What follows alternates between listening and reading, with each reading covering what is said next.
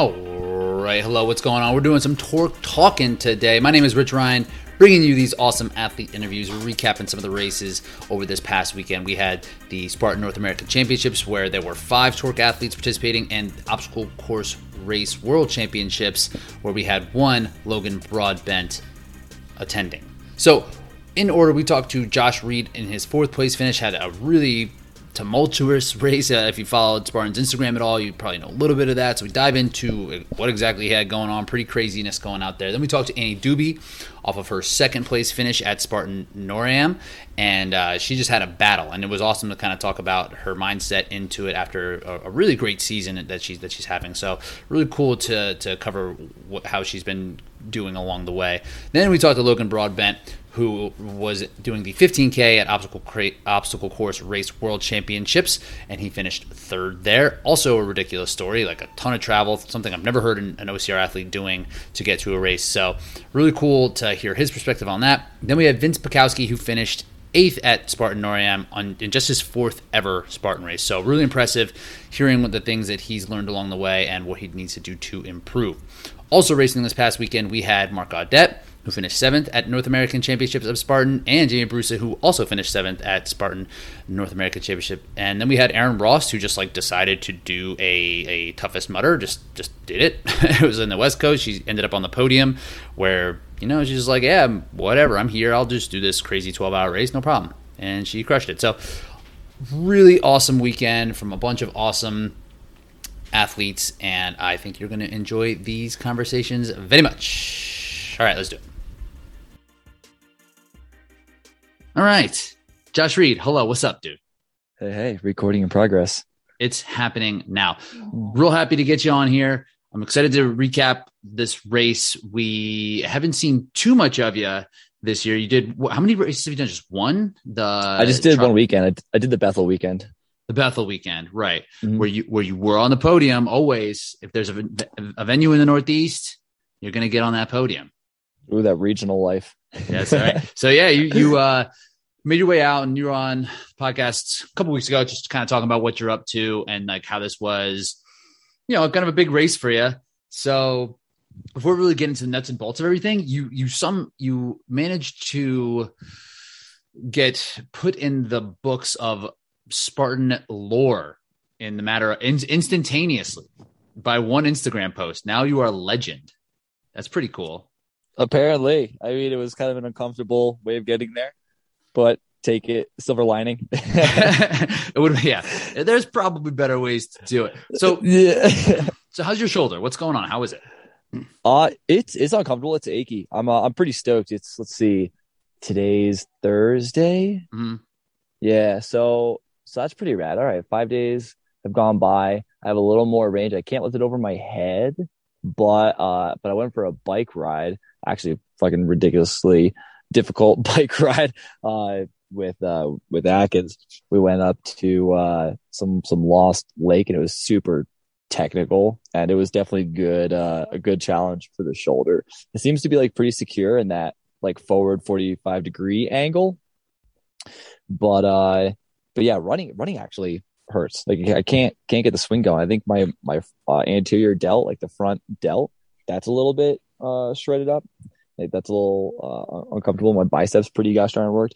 But anyways, yeah, it got dislocated, but it's back in its place. I'll get an MRI in a week when I'm back in Durango and see what the actual verdict is there. But it's looking like I'll at least be able to run next week, I think. Mm-hmm. So it's feeling a little bit better time. So those who didn't see, there were on the monkey bars, they happened to capture you both times because you were doing so well, which we will definitely cover. It seemed like overhead, and then you yell an expletive and then drop down and look at the camera dude almost. They're like, my shoulder popped out. Can you know how to put this back in? So was it how did you get it back in? Because that wasn't that far. There was kind of in the middle of the race, right? There's still some time to run. The monkey bar was mile 4 and a half. Yeah. It was pretty early. Yeah.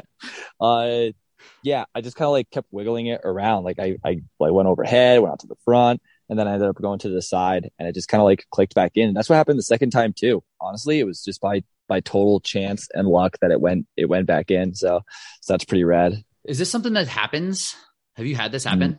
No, and I'm pretty sure it's funny because that's like every single person that has talked to me about it has asked me that, because apparently that is a thing. It's like once it happens more common. Right. Well, because labrum. It seems like you knew what happened. You're like, oh, I dislocated my shoulder, or like it popped out. Does it just feel that way? It's just like, oh, there's no way this is anything but that. It's like it's clearly out of place. Like it has separated like outward and has dropped forward, and I've lost pretty much all control of it. It's like it got abducted from me.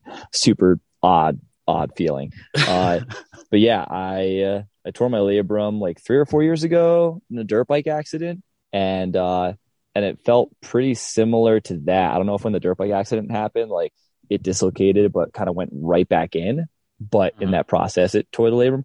But I imagine that's what left it compromised. Also, like, I don't know if you've seen the video, but I decided to lâcher because I'm like, I feel like I can do this here. And I just reached out too far. Like, I was just so outstretched. It was, it was a decision that I made in a fraction of a second.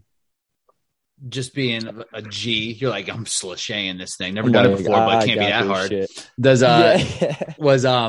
So in the video, it looked like you were just kind of like in the Instagram clip, because I said I was just watching the video now, 2x speed. So if you're crunched on time, you get 2x speed on YouTube and just get through that video. But it looked like you were more like Tarzan swinging through. But did you start with a lâcher? No, so in the video, I was Tarzan swinging, but I did a one-arm lâcher. So I swung through with one arm and then leapt and reached with the other arm. So it was like a 6-foot lâcher, but I was like, my right arm was behind me, and I let go with that as I reached out with the left. I just like stretched out too far. And I don't know how. Like, I knew as soon as I started to swing underneath it, I like felt something really weird, but my hand stayed gripped. So I know. Cool. Yeah, that's wild. Well, that's the thing with these obstacles at Tahoe. It's like so dry and like you're kind of swayed, like sticky. Like those metal bars, they feel easy. Yeah, the obstacles, it was a really, really good weather day. It was a fast day in all regards. So let's back all the way up. So glad your shoulder isn't still out of the socket. I'm glad that you're feeling optimistic about it, I guess, is how we could say it. But yeah, stupid me after, because I just assumed this was something that happened because of the way that you were like, oh yeah, could somebody put this back in? And then I was like, oh, are you gonna do Telluride? And you're like, no, my shoulder is fucked up.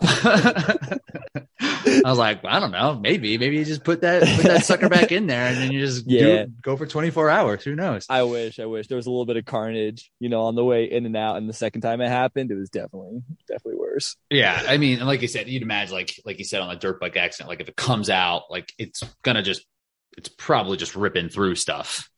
It's not just like shredded. Yeah. Shredded inside and out. Totally. So let's start from the beginning, right? So it starts with a big climb, and you were talking before, and just the way you've raced in previous races, the big climbs are an area where you've been working on heavily, and that, you might not be as aggressive as some on those, but they are long races. So how did that first climb go? Like, where were you? Dude, the first climb was really good. I knew it was going to be somewhere in the ballpark of like 2 miles before things flattened out.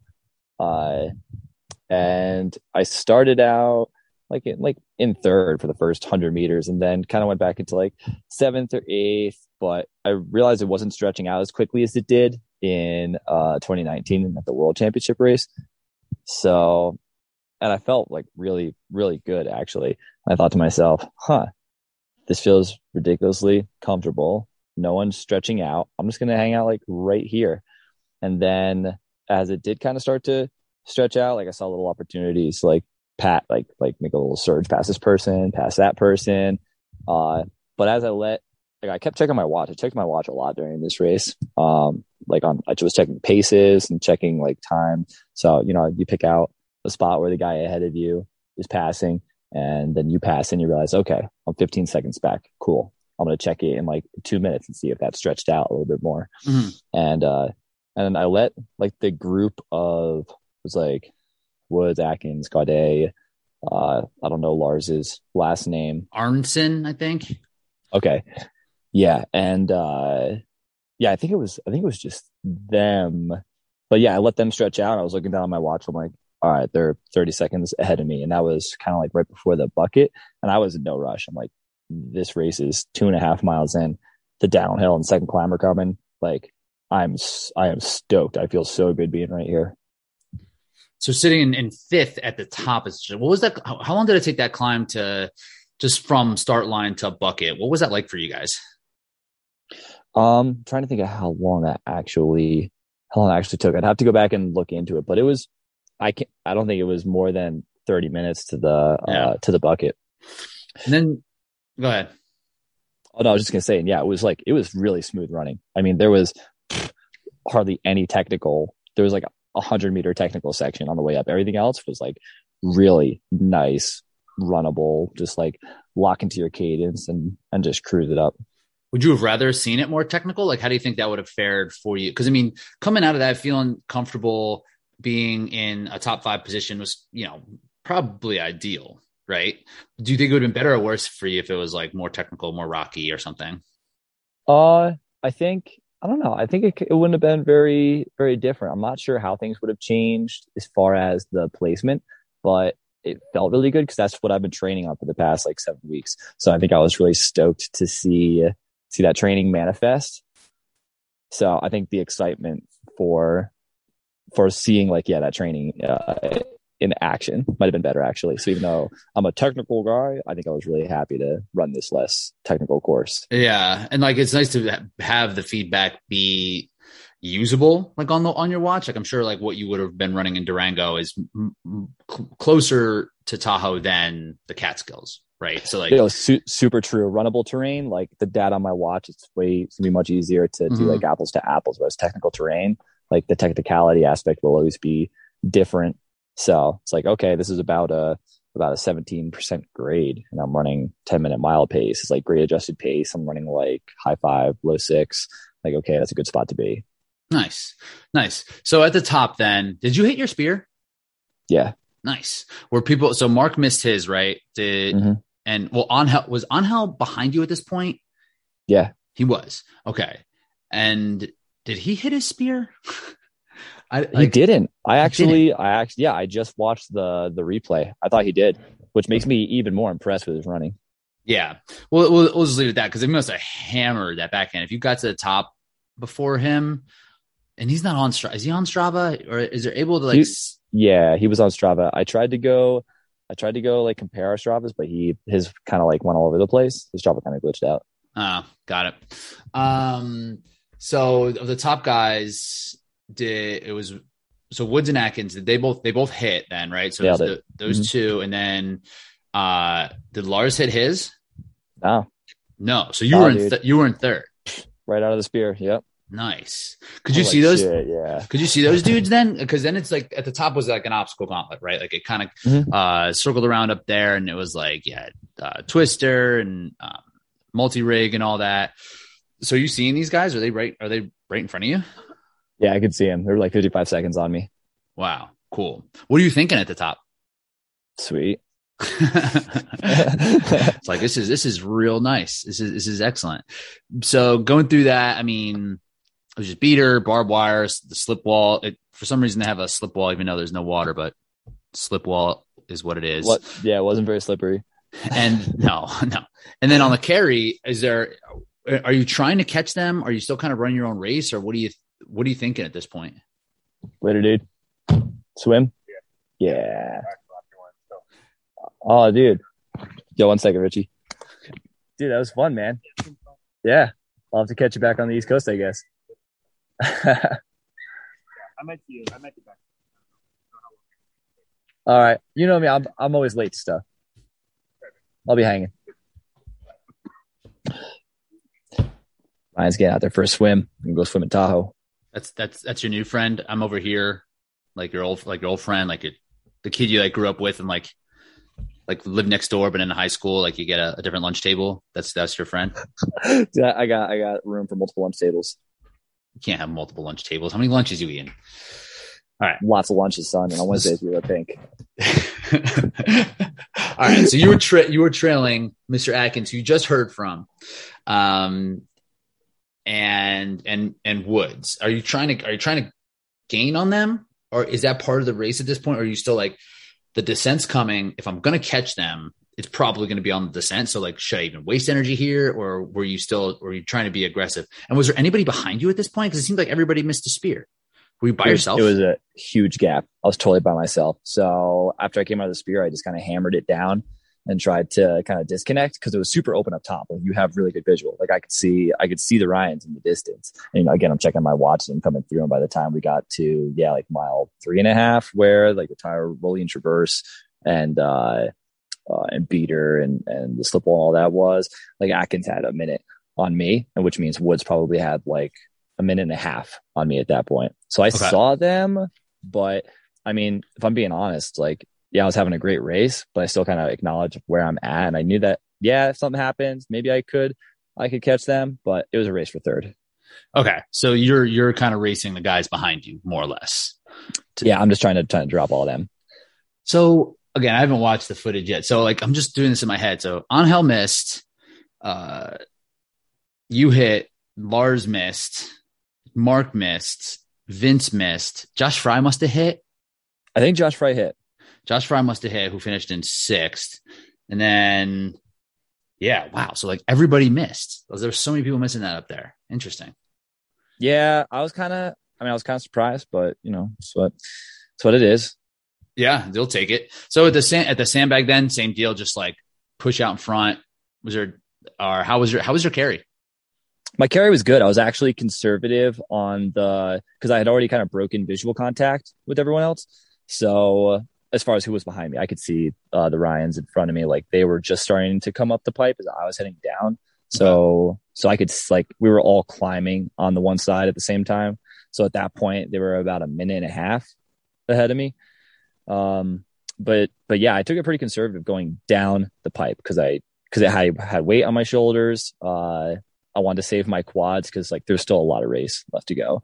So it's like, yeah, I want to break away from people behind me, but I didn't want to get a little too ambitious with that. Right. Still early. Still like it's like the halfway point, more or less. Dude, yeah, not a quarter. We're a quarter into the race. Or I'm sorry, a third. Yeah. Right. Yeah. And you had this. So you come off. So it's sandbag, and then it's the monkey bars, which we had talked about before. Single arm lache. Inappropriate timing for experimentation. But you got to learn. You got to learn somehow. You got to learn, man. So we know you can complete that, but the byproduct might be less than desirable. So you get through that, right? And so it sounds like there's a huge gap, and it kind of looked like from the video, I couldn't tell where it was. Just like the clip that I saw, I was like, why is there no one else around? Like, because it was just you, and so you wiggle the thing back in. How long of time does that take? And what are you thinking? Are you, because it's just about the descent, right? And this is like a descent that I know you've probably been thinking about since the last time you were here at this race, right? It's like, okay, it's like, this is my spot. This is like where I'm going to hammer. No one else can do this as well as I can in this field. And then you screw up your shoulder. So how does that change your descent, or like how does it go? Definitely. The shoulder, I wasn't looking at my watch. It was actually relatively quick. I would say somewhere between like 60 and 90 seconds to get the thing back in. Or yeah. You're just walking. You're just like walking and jiggling the thing. Yeah, hardly. I'm like pacing back and forth, crouching down, like trying to lean my like elbow into my knee to like push it up. Are you thinking your race is over? Are you like, I might have to drop out? No, I'm like, legend. It didn't even cross my mind. I was like, it's gonna go back in eventually, and I'm gonna run. I'm gonna like finish. So it went back in. I was able to descend still pretty well. Like that first pop out hurt, but I still, like with adrenaline and stuff, it wasn't too painful to get a good arm swing in. So I was probably descending at like 96, 97% of my ability. And again, like keeping that accountability on my watch, like I've been training, doing like downhill running at probably like 5 to 10% incline. This was a little steeper, but I had like general paces to go by. So I was able to descend at like 5 to 5:10 pace. So you kind of knew that was like appropriate, right? You're like, okay, this is like what my legs are used to, and I know how my legs are going to feel after this, and I know that I'll be able to climb, like run the second climb at this effort. And then I broke away enough from people that I was like, I'm kind of like running my own race here. I'm not battling anyone. I'm just like, let's take this really intelligently.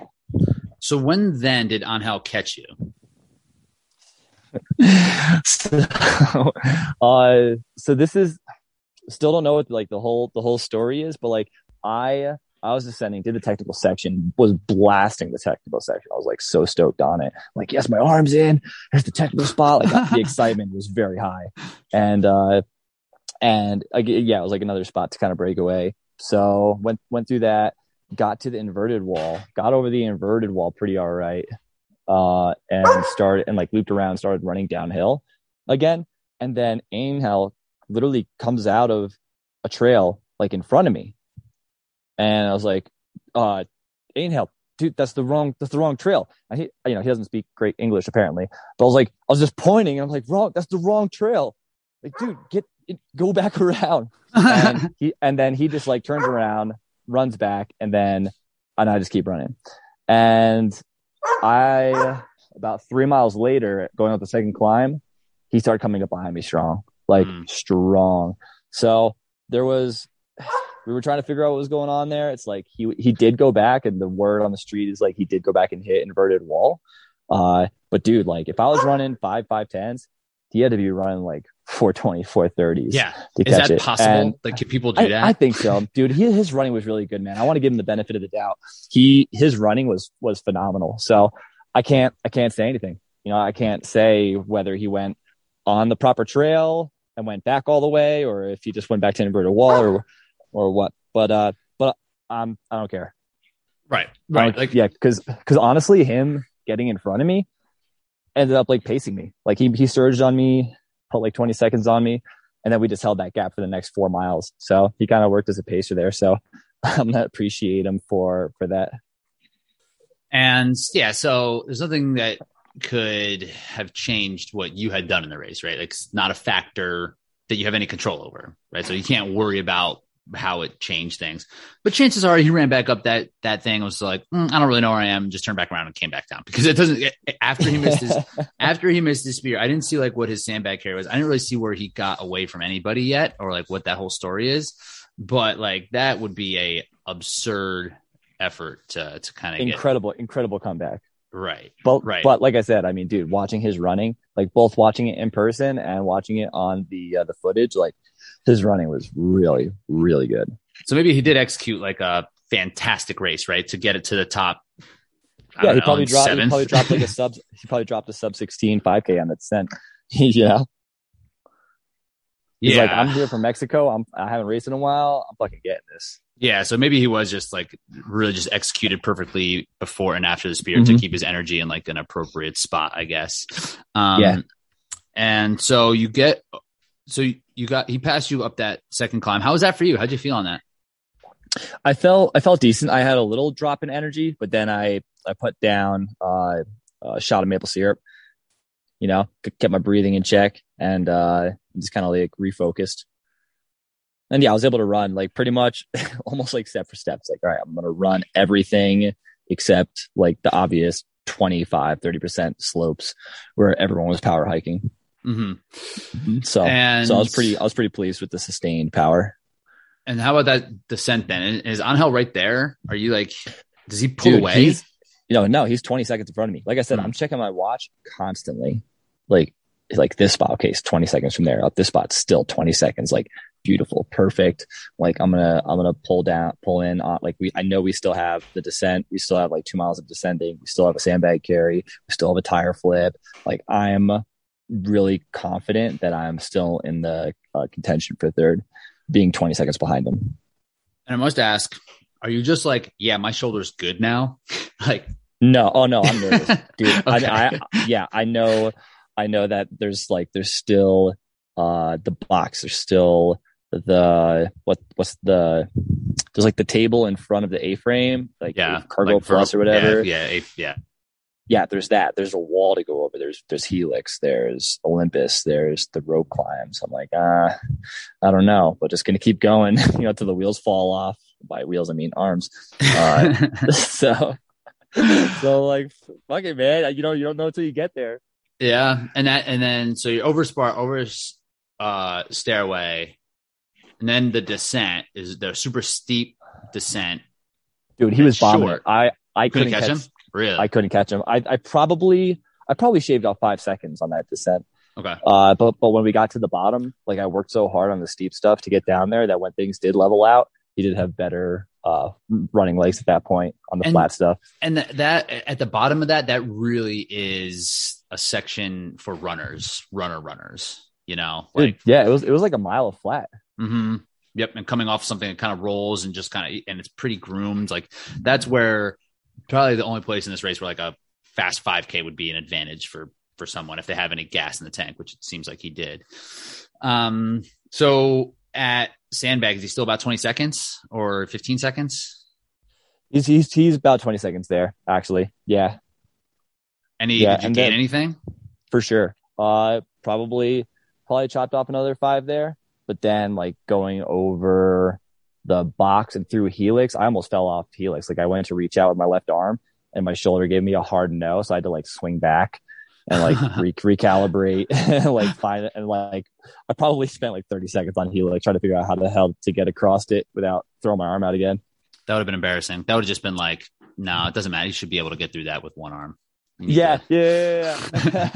And then went over them, like we're running. I can see he definitely gained. He probably was like back up to like a 40 second gap at that point. Cause I could see him going over A-frame, like way in the distance. And he was like already getting off the other side. And it's like A-frame, I couldn't flip it, so I'm just like walked over it and then got to the tire and he was like going to flip it. And I saw him like go to flip it. I didn't know whether it was just first or second, but he like gave it a hard go and then like walked away from it for a second. I was like, shit, son. Watch this. So, and like you were able to just flip it. Like, it doesn't sound like things from below. Like even when you're talking about your running, like that sounds like that's okay. Like the overhead is really what's kind of pulling it out, but your hands below your hips are okay. Yeah, keeping my elbow. You'll see when you watch the footage. It's like I just had to focus on keeping my elbow close to my side because then I could like really flex my lat and like and like keep it tight in. It was having my arm, my shoulder, literally. Well, it's called abduction for a reason, right? Like externally rotated, abducted, and but yeah, the tire flip. It was nice and tight to the side, so I was able to just kind of like use the good old posterior chain to do most of the work there. Did you grab the lugs? How'd you get it over? And was it easy? Did you do it like first time both ways? Yeah, it was easy. I let out a good grunt for good measure because I was angry. I'm like, man, I'm gonna fucking get this. Like my shoulder ain't gonna stop me. I'm taking this shit. So I went through and looked at the photos. I was like browsing through those, and you looked angry. You looked yoked though. Did you see them neck veins? Yeah, dude, yoked. Yeah, I grabbed the tread. I didn't do like with one hand each. Yeah, like, one hand each. It was like, like left hand on the low tread and then the right hand, like 2 treads to the right. I didn't do like the crossover thing. Okay. You didn't feel like you had to. Yeah, I practiced the day before because I hadn't flipped one of those tires in forever, like literally 2 years. So I practiced and was like, oh, this is the way I'm going to do it. Okay. And then it just went over. No problem. And so you gained a lead. Did he not flip it or did he end up getting it at some point? He ended up getting it probably 20 seconds after that. Like okay. I flipped it, ran over to Olympus, started to go across. And like, as I'm going across Olympus, I know I'm like, shit, this feels really bad. I don't, and I'm already hanging on it. I'm like, I don't know how to switch my technique to like reduce the risk of this. And then like 3/4 of the way across it, I reached out and it popped out and my body just dropped because I lost all ability to hold myself with it. I was like, fuck. Yeah. Yeah. He turned and asked Hammond, like, can you help me? He's like, I No. can't, dude. I can't. Like, can you put it back in yourself? So I'm like leaning into Olympus, trying to like get some assistance from an object around me. Do you think if you would have led with your right arm, Thought that about would have it. helped at all? Thought about it. Yeah, I don't know. It very well could have, but I always, like sometimes you kind of build these patterns and habits. Like, okay, Z wall. I always lead with my left. Okay. Like, yeah, like leading with my left always seems to be the dominant move. So you just kind of build up speed in that one way. It would be good to practice the other way, but I mean, yeah, in this moment, I just went with what I knew. Yeah. Because like if you reach your left arm across your body and up, that might hold it. Might have. Maybe, but like still pulling, gets behind you. I don't know. I'm gonna mess with it. I'm definitely gonna mess with different stuff. It's like, yeah, what if I use the chains? Like, could I? Because then if I just like used more grips instead of trying to stick to the holes like usual. But it's tough, like in that moment, it's like I can only spend so much time thinking about it. Right. Yeah. Like you can't make that type of decision in that moment. And like, you don't know, you're not like, maybe my shoulder is okay. Maybe this is an okay position for it, but that's such a bummer. It was brutal, but I was happy for Anal. We had a good battle back and forth, and yeah, I was super bummed. So I gave him a little fist bump and a little pat on the back, and it was like, shit. Well, I can't get this thing in right now. And then I think it was it Mike?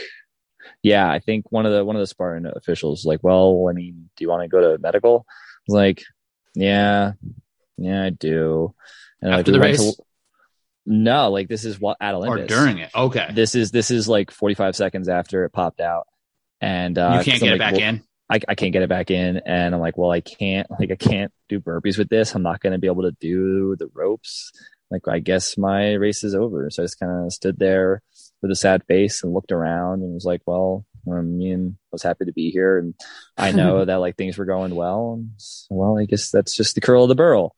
And I went to walk off and took about 10 steps, and it popped back in. and I was like, Mike, I think it's back in. I think I'm going to go do burpees. And he's like, well, all right, dude, go. Yeah.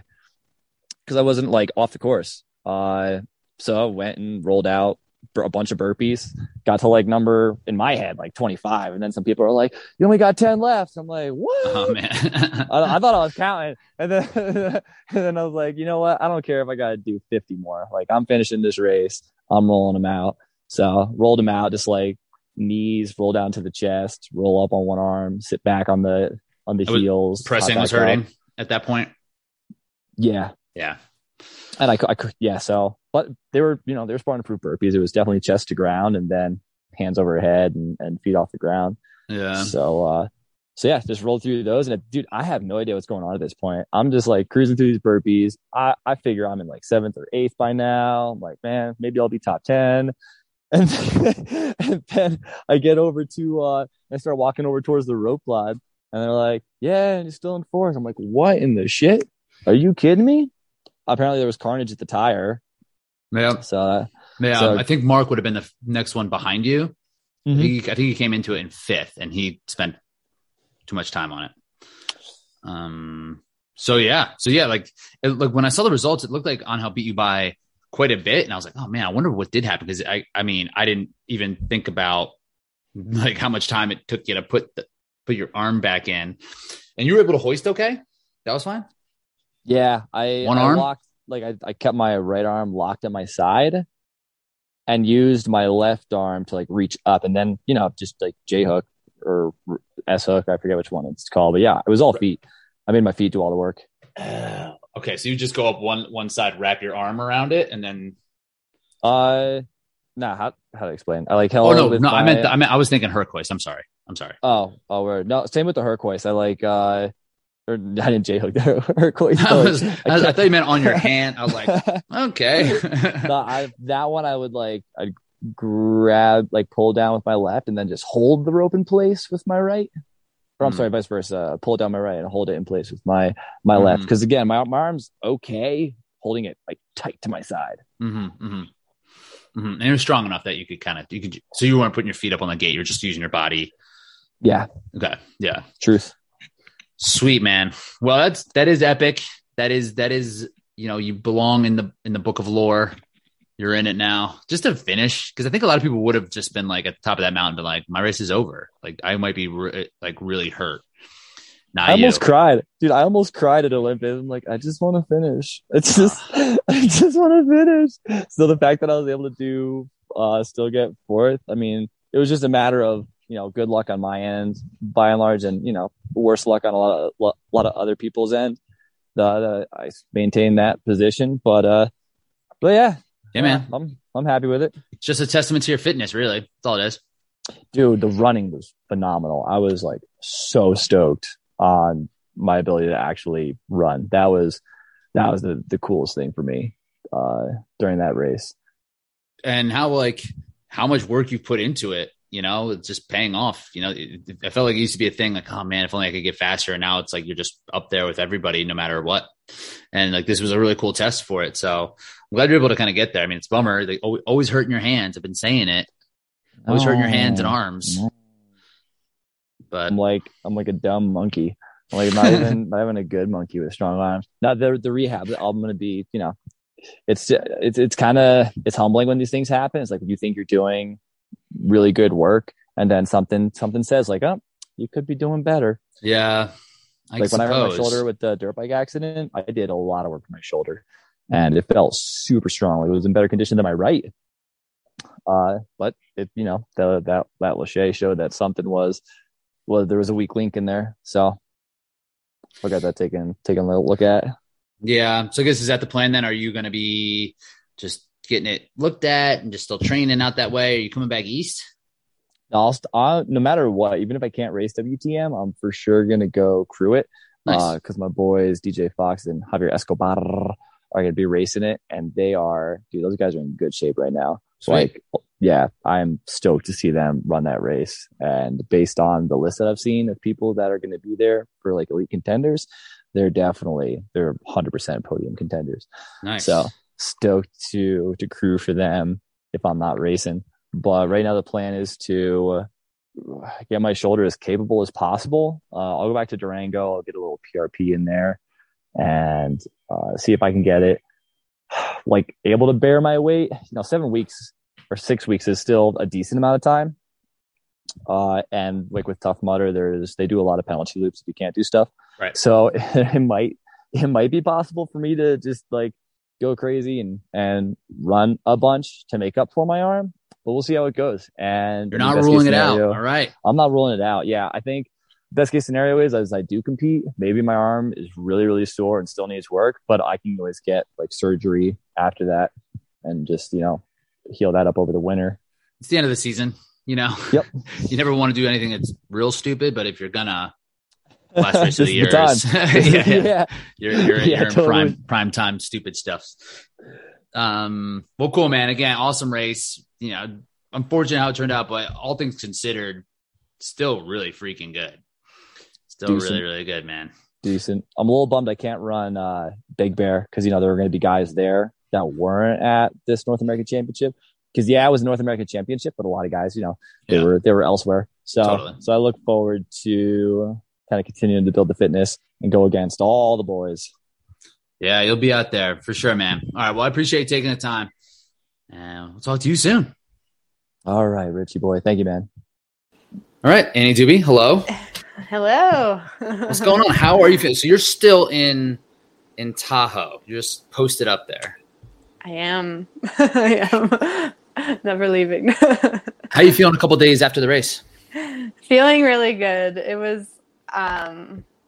such a fun weekend, and like even though my body's sore and my feet are beat up and stuff, I'm just happy and excited about it all, and feeling good.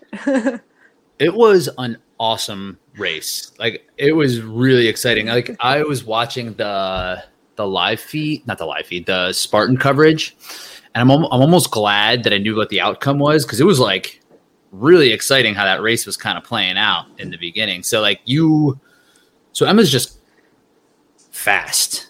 I was so fast. She's really fast, and like it's clear, and like and she's like in control. Like even on that first climb, it's like in Asheville, it was like she might be a little out of control here. Like how much faster she was going from everybody else.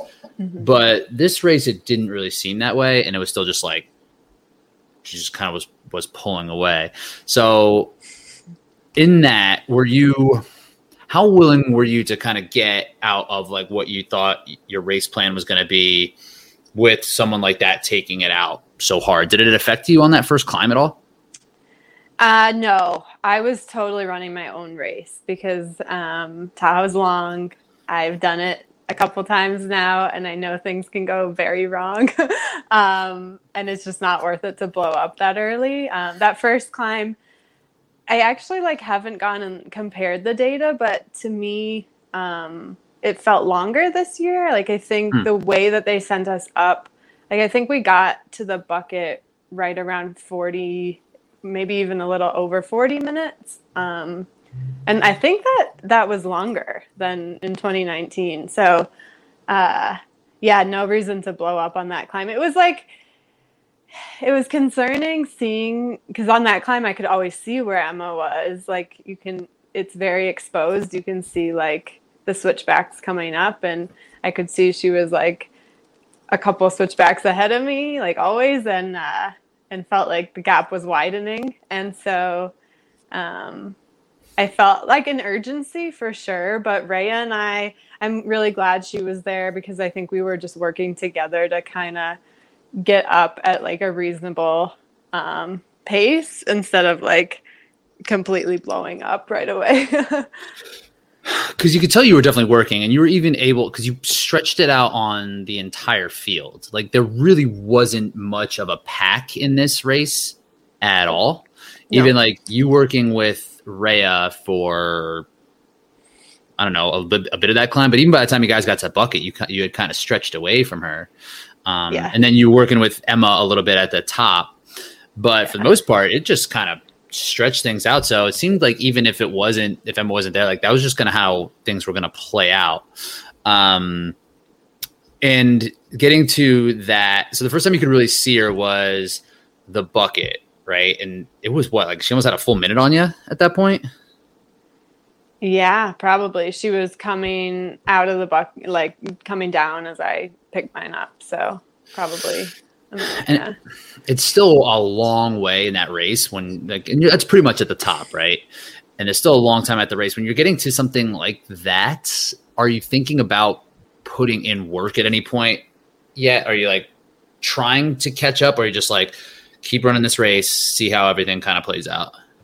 No, I wasn't trying to like make a move on that part. I knew that my strength in this race was probably going to be after the spear, like coming into that big gauntlet where like I feel really confident, especially in a dry race like that on my obstacle game. So that's where I was going to make up all the time. And I just wanted to hopefully like get through the spear and then surge ahead. So yeah, the bucket was more about, and actually all the climbs for the most part were about not blowing up my calves, because coming up that 40-minute climb, like you're already burning, like your legs are burning, and I'm one to cramp early and often. So just like being smart about how you're like attacking the carries, especially on the steep ones, like the first bucket and the first sandbag was kind of like critical. And it's interesting because that's kind of how it played out, like the way that you thought it would play out. Yeah. It like exactly happened that way, right? Like she missed her spear, but somehow got out of there before you got to the spear.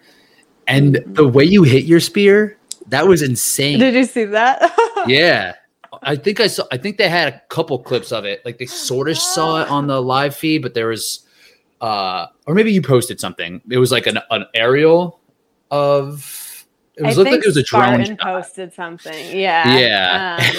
It went in the side. Like I couldn't believe it. Crazy. I've never bolted out of that spear like faster in my life.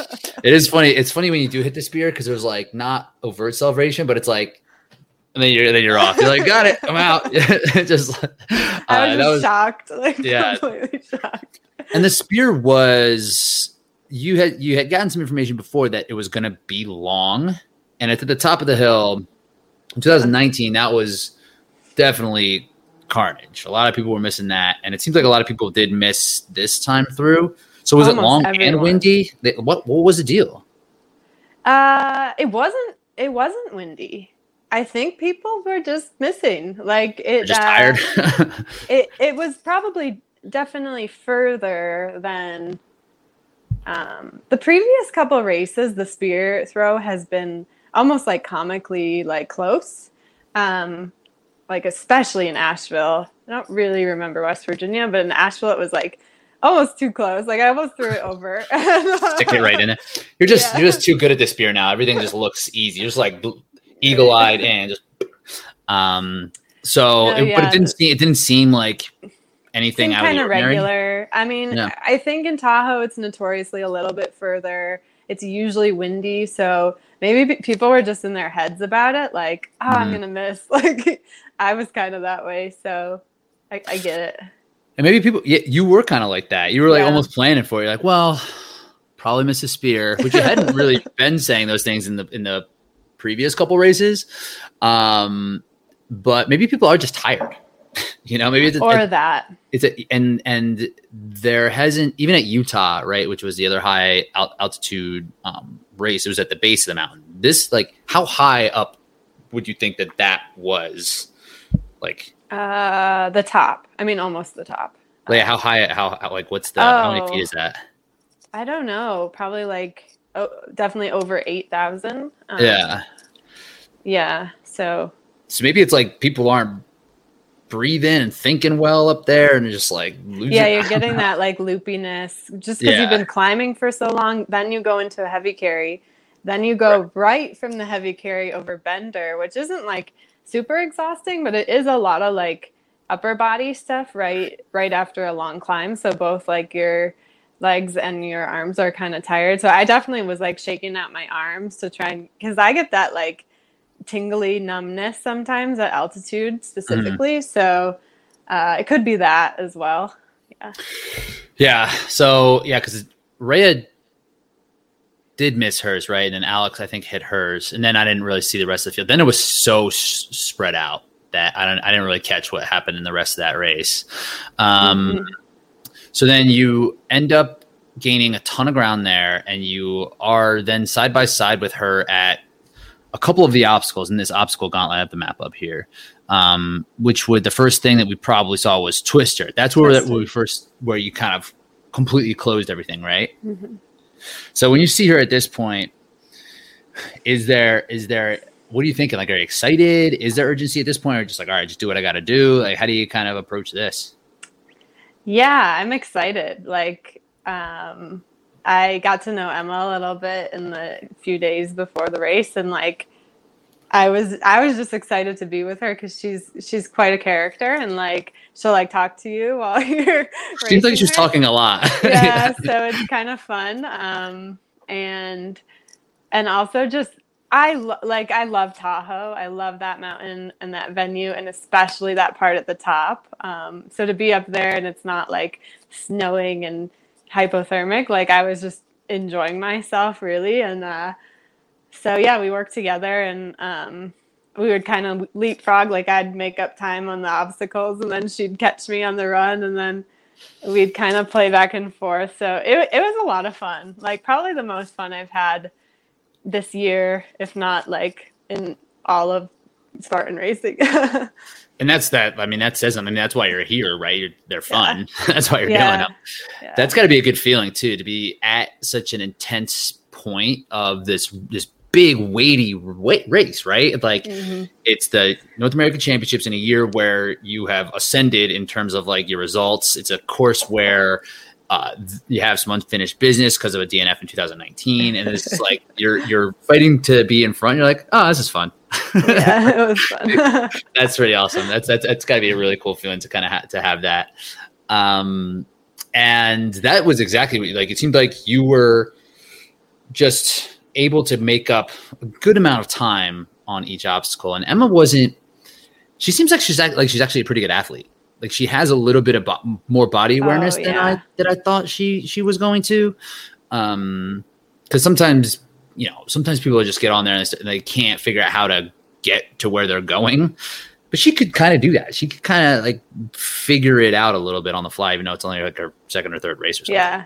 She reminds me of myself actually a lot. Like, I think she's figured out the obstacles faster than anyone has ever like done it. Because like to see how she started in Asheville failing, I don't know, like 6 obstacles. Yeah.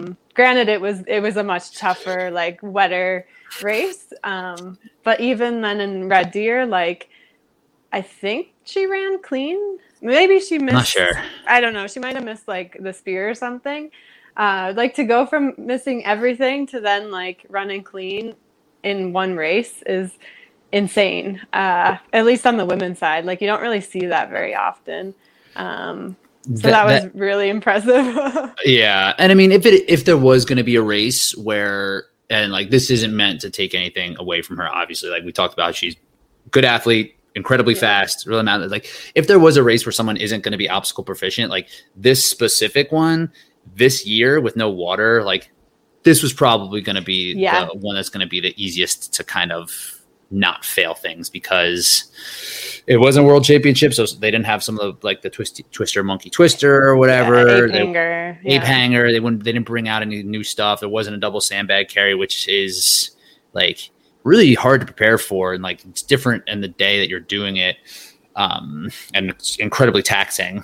So like this, and like, since it's so dry, it does make the obstacles a little bit easier. But she did a great, 100%. She did a good job getting through them and hanging on in these areas and like being able to like lock out her arms and just like push through. So like she was pretty impressive from that front.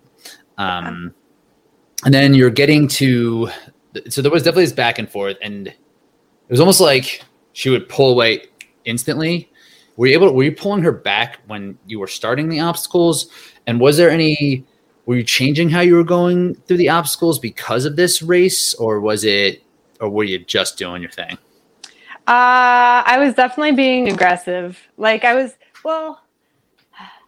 don't know. I feel like I almost would have been even more aggressive had I not like recently had like a stupid slip up. Like I would have been skipping bars on like beater and stuff. Like I felt super good on everything, and but I was still like, that still was in the back of my mind, like how awful would that be if I just like made a stupid mistake. But I was cruising, like I was not wasting time in and out of obstacles.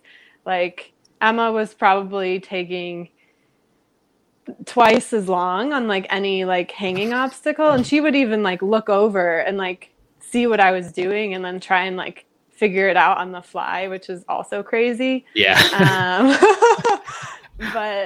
yeah, I was making up all the time on that, and then like just trying to stay on her heels as much as I could on the runs, because she's just an animal.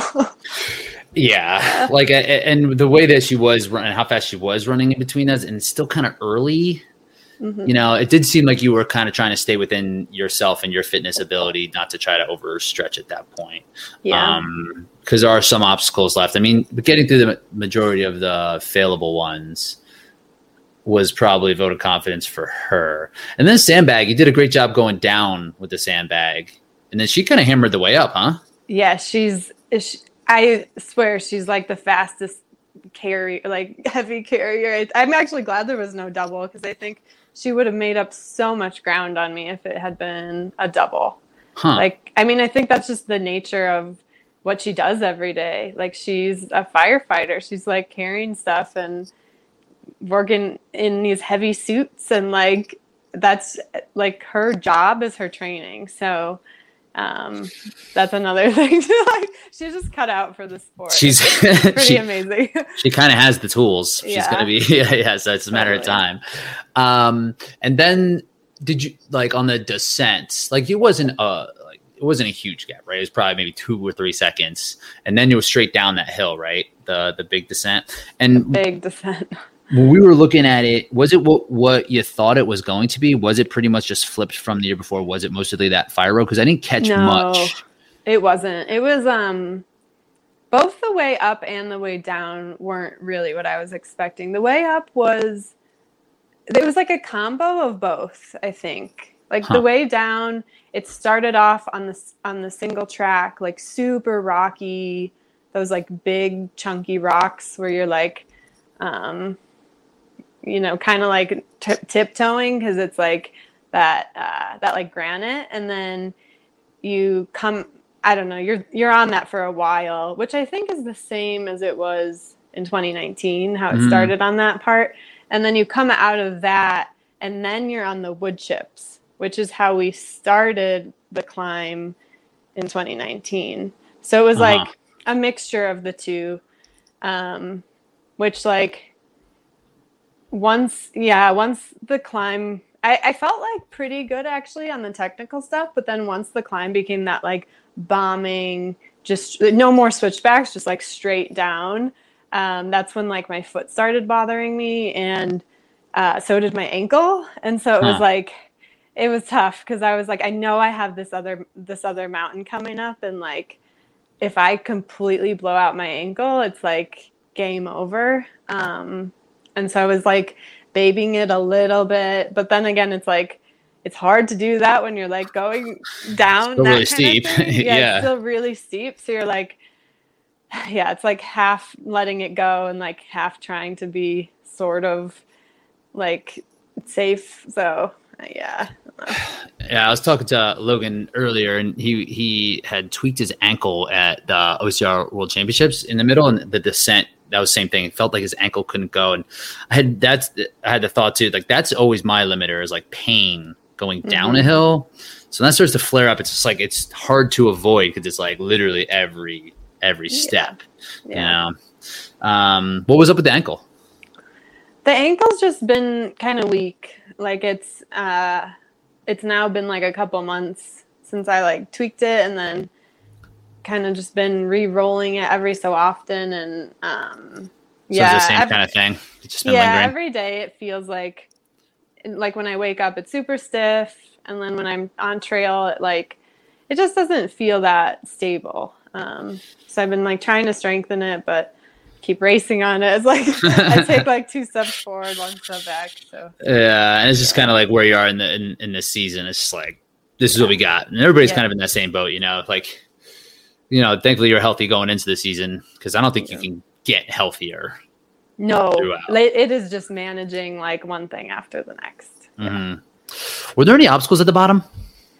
No, we didn't go to the bottom, which I didn't realize until we were racing. It was actually kind of crazy. We so they're doing all this construction in Tahoe, or in Palisades, and so they're building like a new gondola to connect like what used to be Squaw to Alpine Meadows. They're merging the two, so we couldn't go. They wouldn't let us go down to like the bottom, the base. So basically we like took this like easy single track that like kind of skirted where the chairlift is. And so it like flattened out for a second, and then we started climbing again. There was I think 8-foot wall was like the last thing coming down that was still on the downhill, and then there was nothing.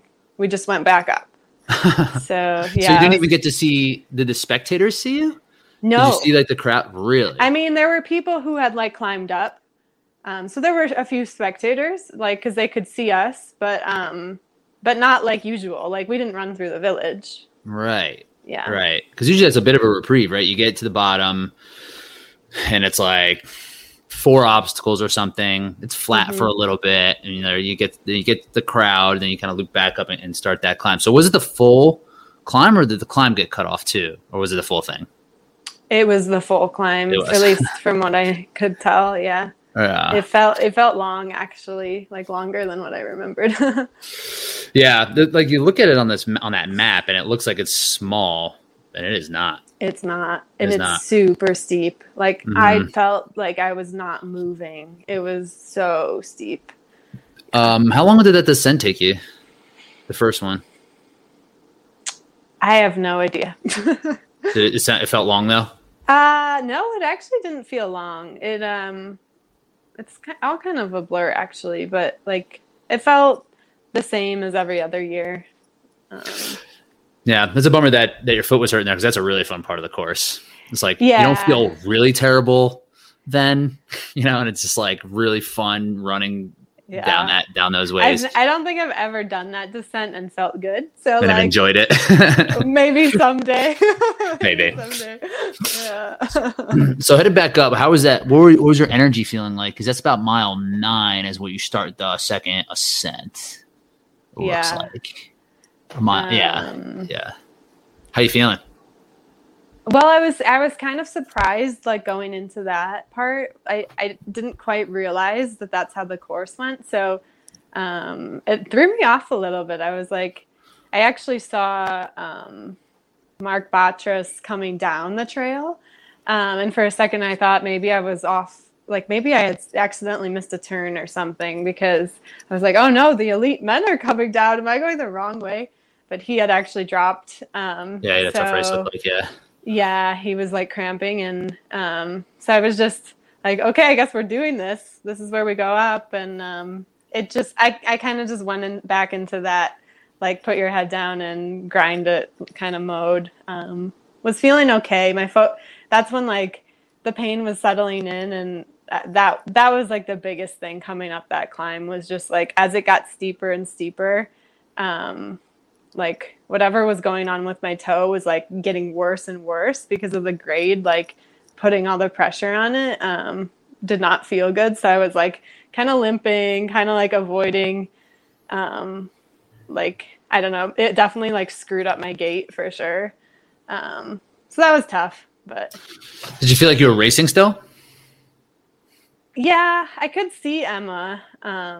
Like when it's that steep of a grade, it actually doesn't seem like she's that far. Like it's Right. like, oh, she's like so close, but then you realize how slow you're going, and like even like 100 meters is like minutes because like that's how slow you're going. So, but it was cool that I could like I felt motivated to keep moving because she was in sight still, and I knew that at the top was a stairway, and like I knew there was a very good chance that I would get that pretty easily. And like there was also a chance that she might not. You can miss it, yeah. So like I had that on my mind as well.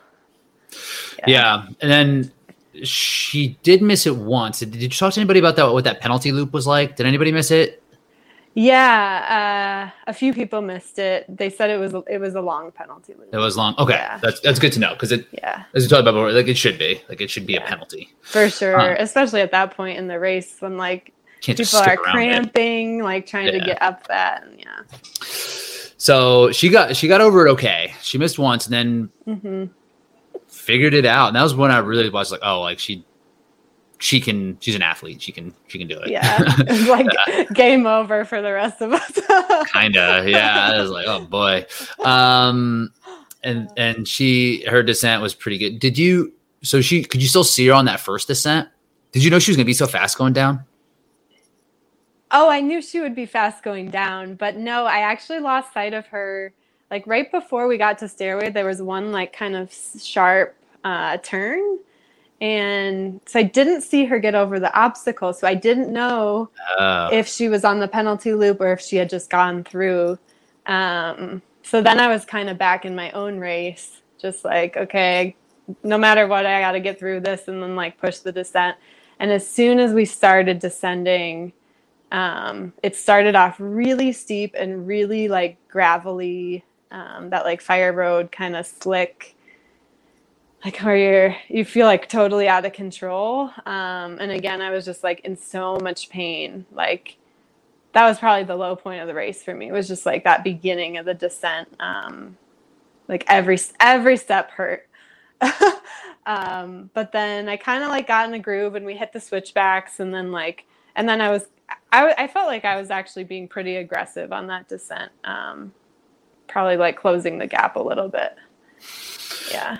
Yeah, I mean that's what's interesting about OCR sometimes, where you kind of sometimes you don't know what place you're in because you could have very well been winning, you know, like, and it's like, well, if I'm winning here, I gotta kind of hammer. But and then at the base there was still some. Was there one failable obstacle, and was the sandbag carry? It's like sort of long, not crazy steep, not really technical, right?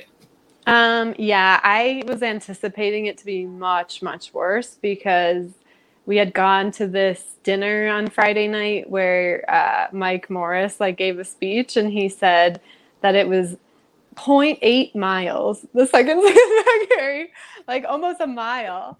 And I was like, are you kidding me? Like, I didn't believe that quite, but I was like, okay, it's got to be really long if he's saying that. So, so that's what I thought I was in for. And so it was, I actually wish that I hadn't been thinking that way, because as I was coming up, I saw Emma on the way down, but I didn't know how far away the turn was. Oh. So I was like, oh man, she is so far ahead of me. Because I thought like, oh, I still got a mile long carry, right? Yeah, another half a mile of up before I turn around. But then it wasn't too long at all. It was like a minute later I turned. So she really wasn't that far ahead. I just didn't realize. I think that the sandbag carry for the ultra loop was supposed to be really long. Oh, maybe. That might have been what he's talking about. But, you know, Spartan does, I mean, he just might not know, because that seems to be how he rolls. But there's like, it seems like someone with Spartan, even like, you know, Steve Hammond would be like, it's going to be epic. It's like, they just have to talk this way. We know it's going to be the greatest, craziest thing that's ever happened. Right. Even though like this race has been crazier in years past, but like this is still going to be crazy. We know, we get it. Yeah. So yeah, it really wasn't that long, and you weren't that far behind her. No, right?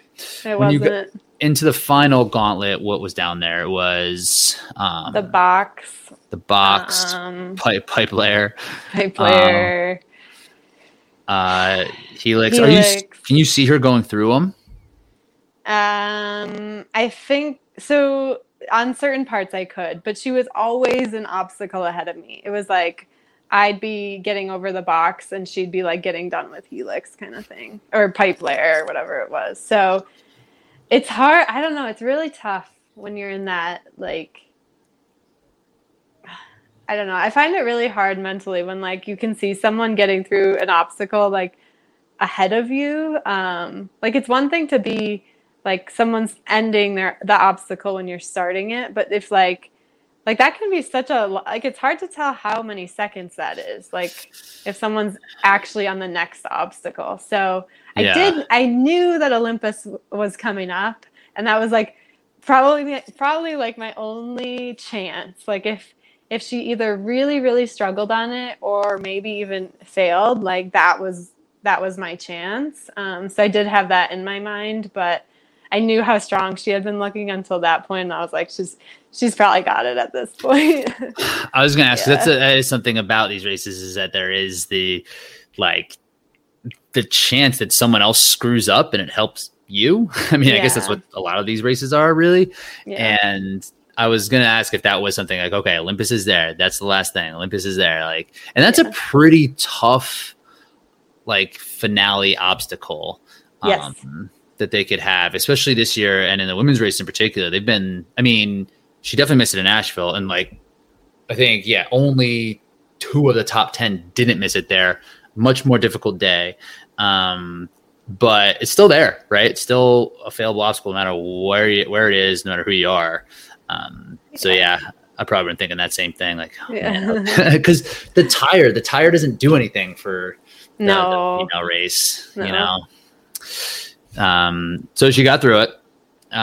Did you see her get through it? Was it disheartening? I actually like, I saw her. I like stopped for a second as I was flipping my tire just to like glance over and see, did Emma get and she was like, she hit her bell like right as I had flipped the tire. So I was like, I think that's the end. But like, it's so hard to be like, I don't know. I was like happy for her. I was like, good for her. Like I mean, to get through this race, even like, I know it was, dry and warm and like, it's much easier to like run a clean race in those conditions, but like still to just go from seeing what had happened in Asheville to like seeing like firsthand how she went through the obstacles on Saturday. It was like, you can't be mad. It's like she deserved it. It was like crazy.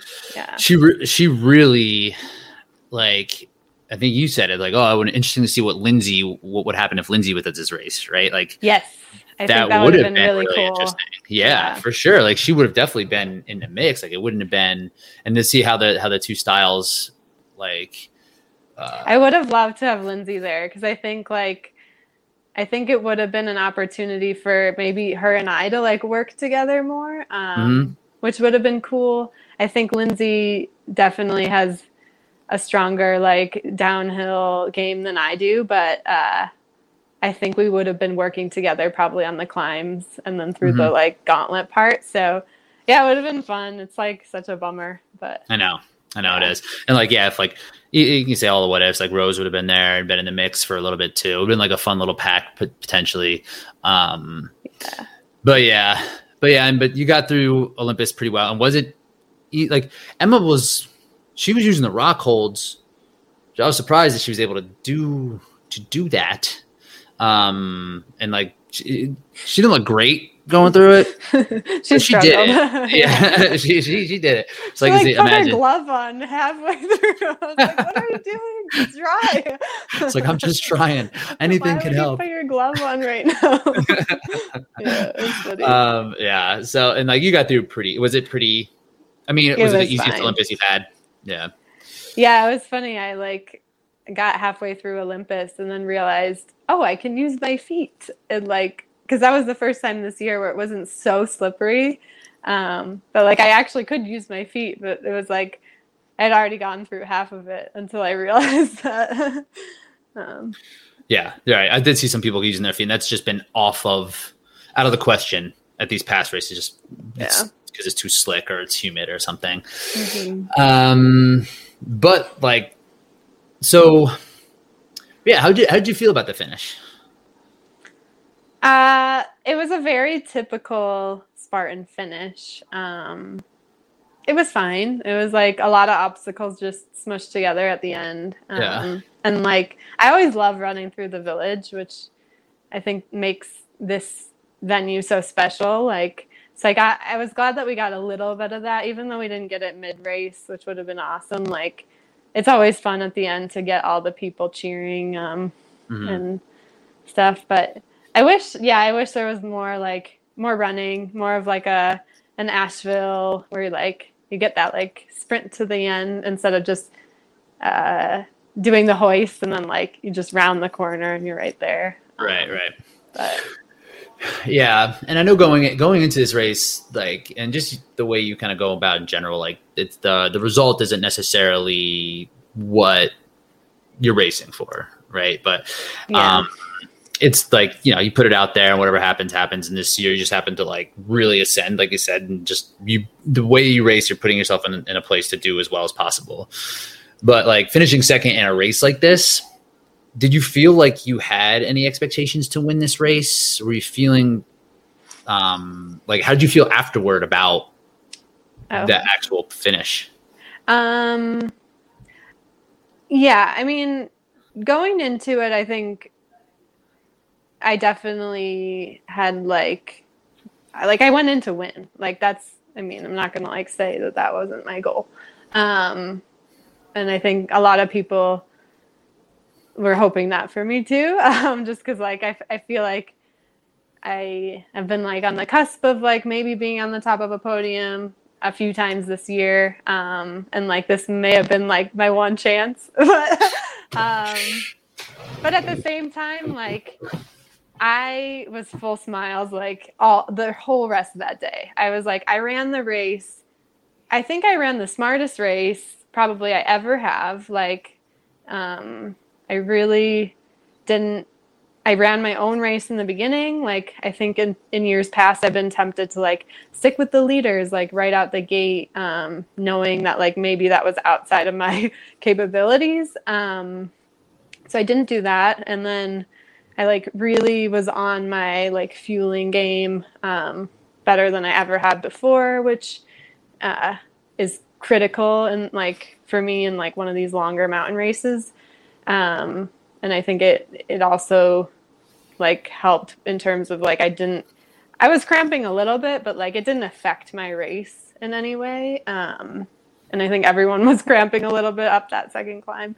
But like, I don't know, I was so in control and like I was enjoying it and I was pushing myself hard, like being a little bit reckless on the descents, which like in years past I wouldn't have done. So I don't know, I can't like say that I'm upset with not winning. Like, I think I ran the race that I wanted to, and then that was the outcome. So yeah, and you know, I could tell that from the way it played out, and just like talking to you in the way that you're kind of approaching it, is that like it didn't seem like there was anything you could have done. Mm-hmm. You know, like if you look back, like is there a spot where you're like, oh, maybe this, maybe that, like because it's kind of hard to even to figure out where that could be, right? Because you did run a pretty good race. Yeah, I mean the only thing I definitely lost some time, like just not being as aggressive as I wanted to be on like the steep descents. Like I was very aggressive on like the runnable, like switchbacks and stuff. But like when it got to those really steep ones, my body was just like wasn't really letting me do what I wanted to. So right. You could say that, but like that wasn't really in my control. Right. It was like it was just what I could do that day. So yeah. Yeah. Right. So, I mean, it's just almost night and day. Like after West Virginia, where you're like, yeah, my effort wasn't really what I wanted it to be. Like, the result was the result, but like my effort wasn't there. And this one almost seems completely the opposite, where it's just like did everything I could. It was just Emma's day. It was Emma's day. Yeah. Yeah, for sure. What do you got next? Well, I'm racing, knock on wood that my foot holds up, but Broken Arrow this weekend, just kind of for fun, like the figured I was out right. here, and like I love that mountain, and I've seen like videos of it in years past, and it's not going to be quite the same this year because there's no snowfield, which is like a big like iconic part of that race. So they're actually like cutting a few parts of the course out, but either way, grateful to go and like experience that. And then Big Bear. Yeah. Sweet. And yeah, and this is a sky race, right? Yeah. So is a sky race, there's some qualifications, right? Does it have to average a certain pitch or be above a certain altitude to qualify yes. as a? There's something behind that, right? Like it's really steep and really high up in the air. Yep. Yeah. So that'll be cool. And then Big Bear, any word on Abu Dhabi? Yeah, I think that's the plan, Abu Dhabi. Sweet. Yeah. Fun. Yeah. Well, cool. And we'll make sure we'll keep people posted on how things are going. But amazing race, really. Like I said, thank you. Everything. It was really, really fun to watch. I really enjoyed it. Thanks. All right, cool. We'll talk to you soon. All right. Thanks, Rich. Logan, hello. Hello, Rich. How you doing? Good, man. So I must say, last night, or it must have been early this morning, I had a dream that I like triple booked this time for this podcast. And in my dream, I was furiously mad. I was so upset that I screwed this up. It was actually like a nightmare. It was bad. Dude, first, I'm glad to hear you're dreaming about me. That's nice to know. You're in my nightmares, Logan. Sounds a little bit. Yeah, that's a little more. Yeah, that's a little more common, I guess. It wouldn't have mattered. We can do this anytime. You know. Yeah, absolutely. We definitely can. And what we're doing right now, so I'm excited to get into chatting with you. So you're coming off third place finish at OCR World Championships 15K. Congrats. I didn't really get a chance to talk to you, so I'm looking forward to hearing about it. But first, like the story behind you getting there was that there was this like massive amount of travel, you know, watching like the YouTube live stream and everything. People like knew you made some interesting posts, and you were down in the Maldives. Yeah, it was in the Maldives. In the middle of the Indian Ocean, out in the middle of nowhere. It's about a place you can get from Cleveland, Ohio. And that's where I was for the week before the OCR Worlds. It is. I had no idea. Like I'm actually looking at it on Google Maps right now, and I was like, I could have had 20 guesses to where this place was. I've heard of the Maldives, but I've never looked into it. But this must be. I can't. It's so small, and it is really far from any main land. So I'd imagine it's like hard to get to. Once you're there, it's probably hard to like do stuff that's not just like right out like everything must be like expensive. Like I can't imagine how I get stuff to this island. What's the travel like to get there? All right, so to get there, so no direct flights. Obviously, I had to fly through Chicago. I had to fly from Cleveland to Chicago to Doha in Qatar, which is in the Middle East. Actually, not too far from Abu Dhabi and the UAE. And I had you always have a long layover in Doha for some reason when you're traveling across. So I had about an 8-hour layover in Doha, and then I had another flight to Malé, which is the capital of the Maldives. But the Maldives consist of almost 1,200 islands. 1,200? And are they like a mile long? Like, are they super tiny? Yeah, they're tiny. So, I mean, the resort that I stayed at, where they sent me and they put me up, literally I was trying to run out there, and I would do a full lap around the island, including these long boardwalks with these ocean villas that are like really beautiful. You'll see them in ads, all the time. So I do that full lap all the way around the island and around those villas and everything. And it's 1.4 miles. Really, the resort is the entire island, right? And so I had to do many, many, many laps, right, in order to get in what I needed to get in. Luckily, they did have a treadmill on the island, so I was able to run, on that for a little bit. But yeah, it was a taper week, so it didn't matter that much. I was doing my thing. Be less than ideal to prepare fully for an obstacle course race, but the taper, it seems actually pretty nice. Yeah. So you were there the week leading into it. When did you leave there? Oh my gosh. I left there on Thursday. It would have been Thursday around noon on Thursday in the Maldives. Which is 10 hour. It was a 10-hour difference from. You were 10 hours ahead. The East Coast time. Yes, I was 10 hours ahead. Correct. So then that would have been, you said Thursday at noonish? Yeah. So real early Thursday morning or something. Yeah, it would have been like midnight, Wednesday at midnight, or Thursday morning at midnight. And is that the same travel back then? So then you went. Yeah, so then I had to take 3 flights just to get to Malé. Well, I had to take a speedboat to an airport that has no lights, only has 2 flights a day. I had to take 2 or 3 puddle jumpers to get to Malé, which is the capital of the Maldives. So we popped over to other islands and picked people up along the way. Finally got to Malé, hung out at that airport, tried to find something with carbohydrates to eat, found some pad thai real quick. And then I had an 8-hour flight from Malé to Doha. So did that. Then I had a 10-hour layover in Doha, in Qatar, which is overnight. Did you get to sleep? Did you sleep in the hotel or in a hotel, or did you still sleep in the airport? I tried to sleep in the airport. I was able to get into like one of their lounges or whatever, and try to sleep a little bit. Girlfriend wanted to shop a little bit, so we went to like some of the fancy stores that are open like 24 hours. All those high-end stores that we don't actually spend any money at. Just looking. Shopping. And then I was trying to get back on our schedule to some extent, right? Back to the East Coast schedule, which, in retrospect, maybe it just makes more sense to stay on the Malé schedule and go with that. But anyway, tried to sleep a couple hours in the lounge on an uncomfortable chair.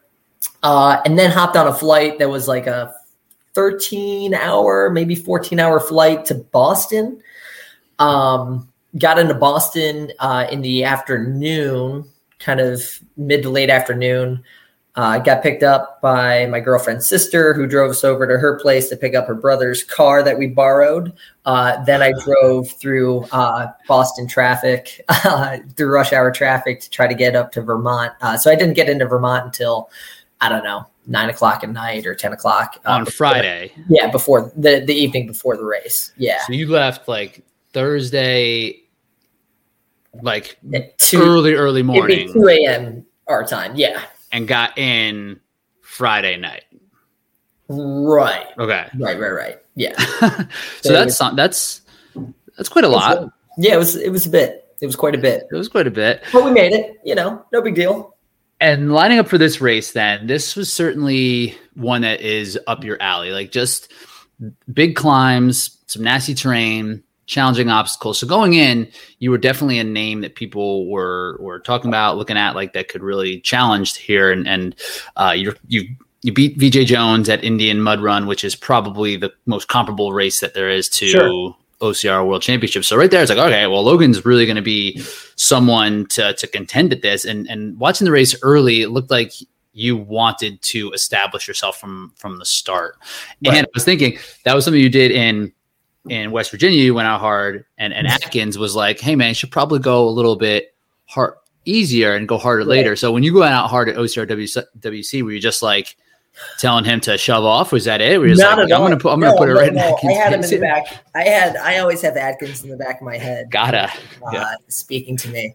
It's kind of weird, but yeah. I went out and I just, it's weird because my body and my mind were kind of like, in doing opposite things, because I felt good. Like I didn't feel like I was really pushing super hard.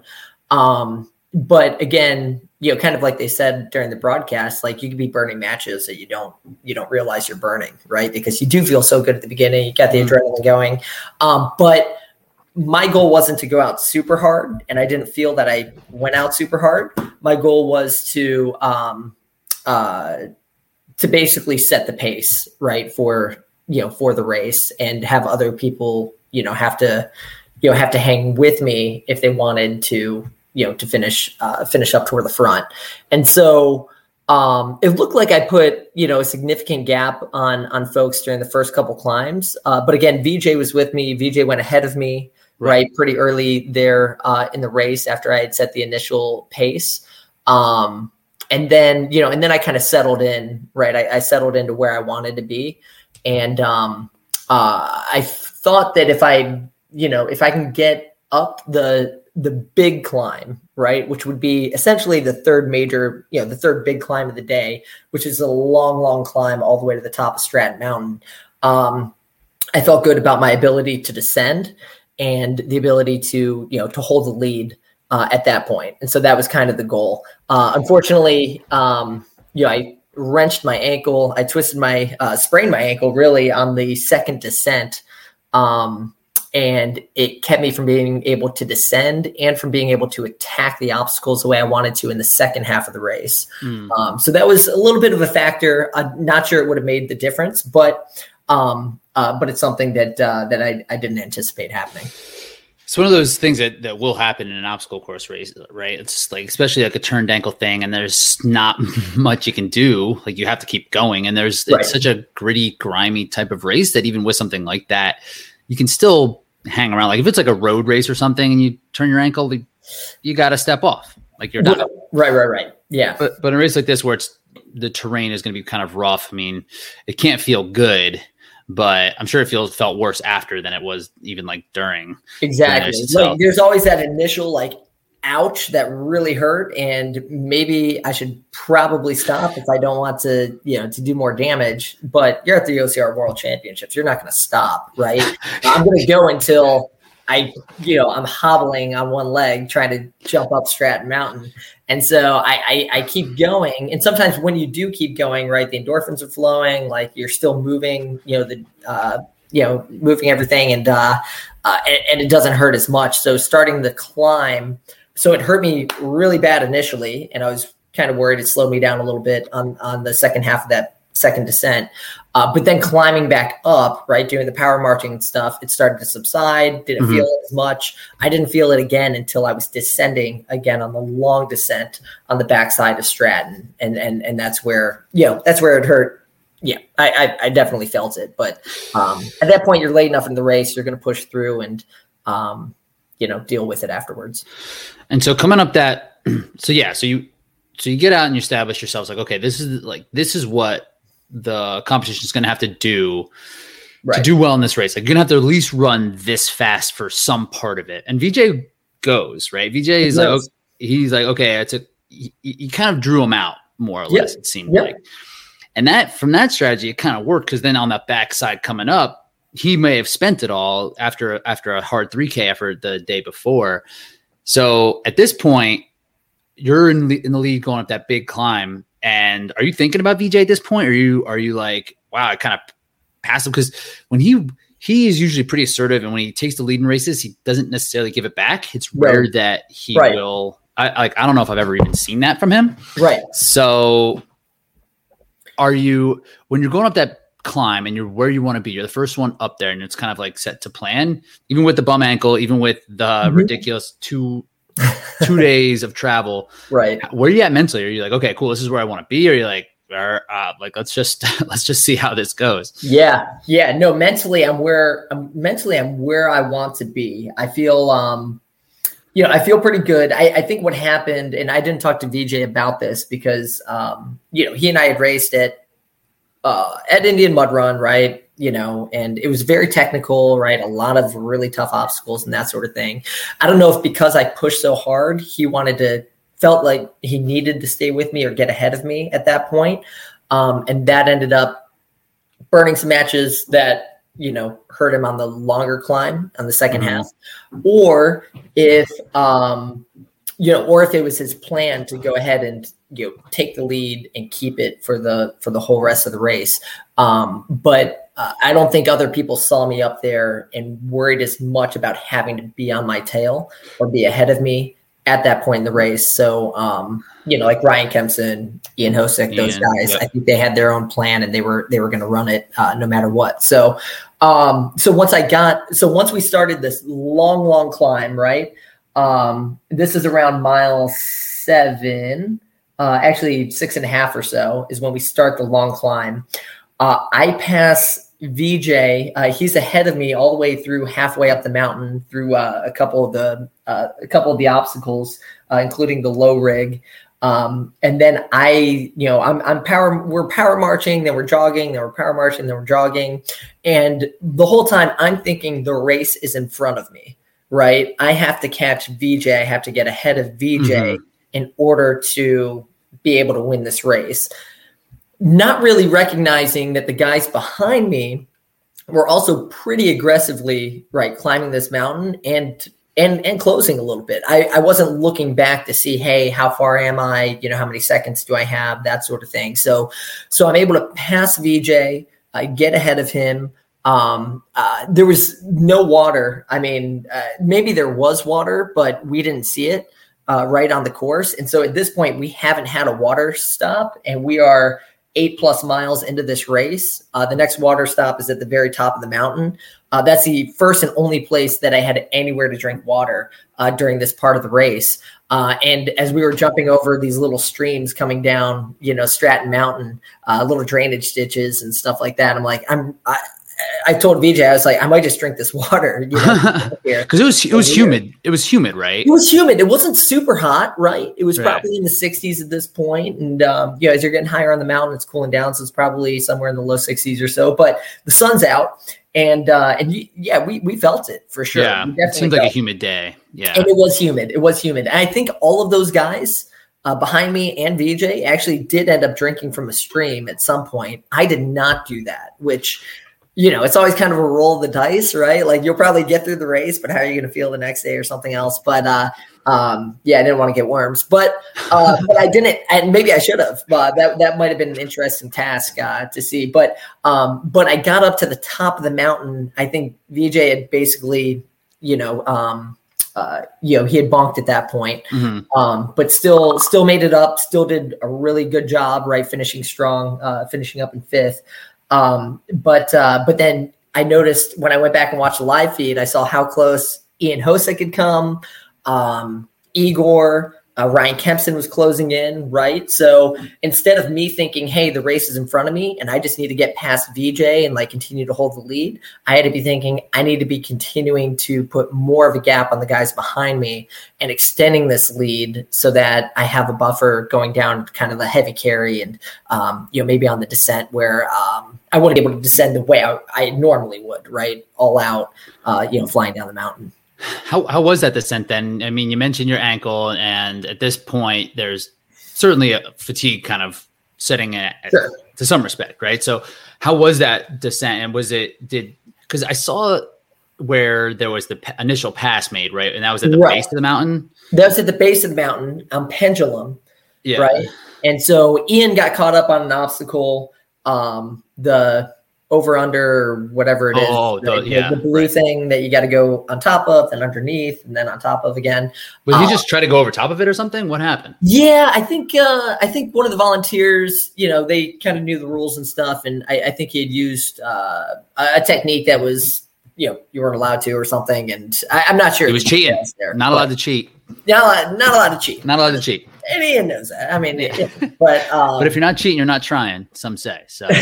I disagree with that completely. Just so everyone knows, I'm not condoning that type of mentality. Some would say. Yeah, some would say. I'll tell you what I think of some of those people. So flying down the mountain, definitely started to feel it, right? And at the top of the mountain, like you're just gassed. Like I'm running, I feel like I'm running in slow motion. But start to pick up some speed. You're still kind of climbing. There's another little descent, another big climb, and then you're going downhill. And at that point, I knew these guys were close, so I was bombing. But every right step, every time I stepped on my right leg, it hurts so much, on my ankle. But I continued to push, try to pick a good line, try to stay in something that was a little bit softer, some of the taller grass instead of the harder gravel. And I got down to the mountain in first place. But I wasn't able to really attack those obstacles. So typically I like to jump off of something and catch a ring and swing through and that sort of thing. I was stepping up to things and having to do what I had to do. And I got posterized by Ryan Kempson, who comes flying through behind me down the mountain. And as I'm doing pendulum, getting through it. I wasn't looking like a ninja warrior at that point. Let's put it that way. So I'm just swinging through, taking these big long swings and going quick enough, right? Probably the same way everybody else is doing it. And then this guy just comes through, launches off the bar, skips the ring, big pole, a couple pulls on the long bar, hits the bell and passes me. And I was completely embarrassed. I told him that was totally inappropriate. And that's a good way to put it. The OCR equivalent of posterization. No doubt. Yeah. No doubt. It was LeBron over. Yeah. I was just. Was it Jason Terry that one time? That was a big dunk that he had. He's probably has a couple. Yeah. He has a few of those. But that was when he was in the Heat. We prefer it when he's on the Cavs. Thank you. Right. Yes. We'd rather him posterizing people. I don't remember him being on the Heat. He's always played for the Cavs. He still plays for the Cavs as far as I'm concerned. The block on Iguodala, that might be what that was in a championship. Then a championship. So we get to the sandbag together. So Kempson and I start doing the sandbag together, right? And 50-pound sandbag, right? So the rec bags, and then they have these there, right? Yeah, it's the rec bags, right? So so they're pretty stable. It's not like the Spartan bags where they've been used so much that all of the sand is on one side or the other. Rec bags are oddly comfortable. I know, right? I don't feel bad. It feels like it's giving you a hug as you're carrying it, and you don't want to carry it, but you're kind of okay with it because you feel like if you're going to carry anything, might as well be that. And so throw this in, so we got to, so I'm kind of keeping with him, trying to keep with him. I think he's a little faster dragging it underneath the cargo nets and stuff. And again, this is the first time I touched any of these obstacles. A lot of these guys did the 3K the day before and they had a technique and like knew what they wanted to do going into it. I didn't even get to scope the course the day before. I didn't think about that. A couple days before. So I had no idea, what I was touching, what I was going into, what the multi-rigs looked like. So that may have been a little bit of a disadvantage, but again, Kempson just cruised right through that. I was able to, I think I did the sandbag pretty quickly. I was able to run down the mountain and stuff. Igor must have done it very quickly too, because he started catching up to me there as well. And then Igor and I kind of go through kind of the final gauntlet together. And again, not being able to attack the obstacles really hard or really push off my right ankle the way I wanted to. He was able to put a nice little gap. I think he finished probably close to 20 seconds ahead of me, by the finish. But I was able to hang on to the podium spot, through the end of the gauntlet, because there are some, we have Urban Sky is the, I guess, third to last obstacle, which is, a series of different like pivoting holds and like rings. There's a spin, there's like a helicopter spin. Thing. Yeah. So it's nothing that we're gonna fail, but it's something that you can find some seconds in, right? If you're able to skip and jump and fly, and then there's something called pendulum or ricochet, which I hadn't done before. Yeah. There are these rings, and then you have to kind of pivot and switch directions, kind of pushing off of a wall or something to get a longer ring and then go through. So it wasn't as efficient as I wanted to be through there. And then you have the A-frame cargo and you're at the finish at that point. Yeah. The thing with Ricochet too, like with us, it's uses your feet. So you're going in there with like a tender ankle. Oh yeah. It's like another thing. It's like, oh great. Now I have to use my feet for this climbing obstacle. So yeah, I mean, you really seem to have gutted that one out. Like no doubt, like off of ridiculous travel. And I didn't even think about the 3K just being an advantage, because that's what happens a lot of times on back-to-back races, even like a Spartan where they're not the obstacles, what they are, but even just like where the layout is, what the like lines you could even pick running through that terrain, that's certainly an advantage. So would you, I mean, it wasn't in the cards for you this time, but would you do the 3K even if you didn't want to be competitive in the 3K, like no matter what? Yeah. I was thinking about that for next year. Like, does it make sense to do the 3K, even do it casually, right? Just to get some experience on the obstacles, so that the 15K you're more prepared for, right? Or does it make sense to skip it, to rest your body? Honestly, it's only 3K and there's a climb, but it's not a super aggressive climb. I don't think you're really going to feel it the next day if you're well trained and well prepared, the way we should be. I think I would have preferred to have done the 3K and then done the 15K. I don't know that not doing the 3K left me any better rested or any better prepared for the 15K on Saturday. So I think I'm going to triple up. Next year. I'm going to plan to do the 3K, 15K, and team race. It's really hard to do the 3K casually and not want to. That's a thing. Right? That's the thing. I was thinking, like, would you even be able to step in there? Because you probably do well. Sure. 3K, like there's nothing in that necessarily you would do any worse than in a 15K. I mean, your top end speed is as good as anyone else in the field. I appreciate that. So even if it was like a flat 10K, I bet you would still get like second or third. Yeah, maybe. I don't know. So. We might have to try that one of these days. Just everyone OCR, just go do a road race. See what happens. Let's hit the track. Yeah. So the one thing that I was thinking about for this, and I know like you're definitely not a person who's going to sit here and be like, if only X, Y, or Z happened, this, that. So I can do it for you a little bit, but I just kind of want to like spitball here.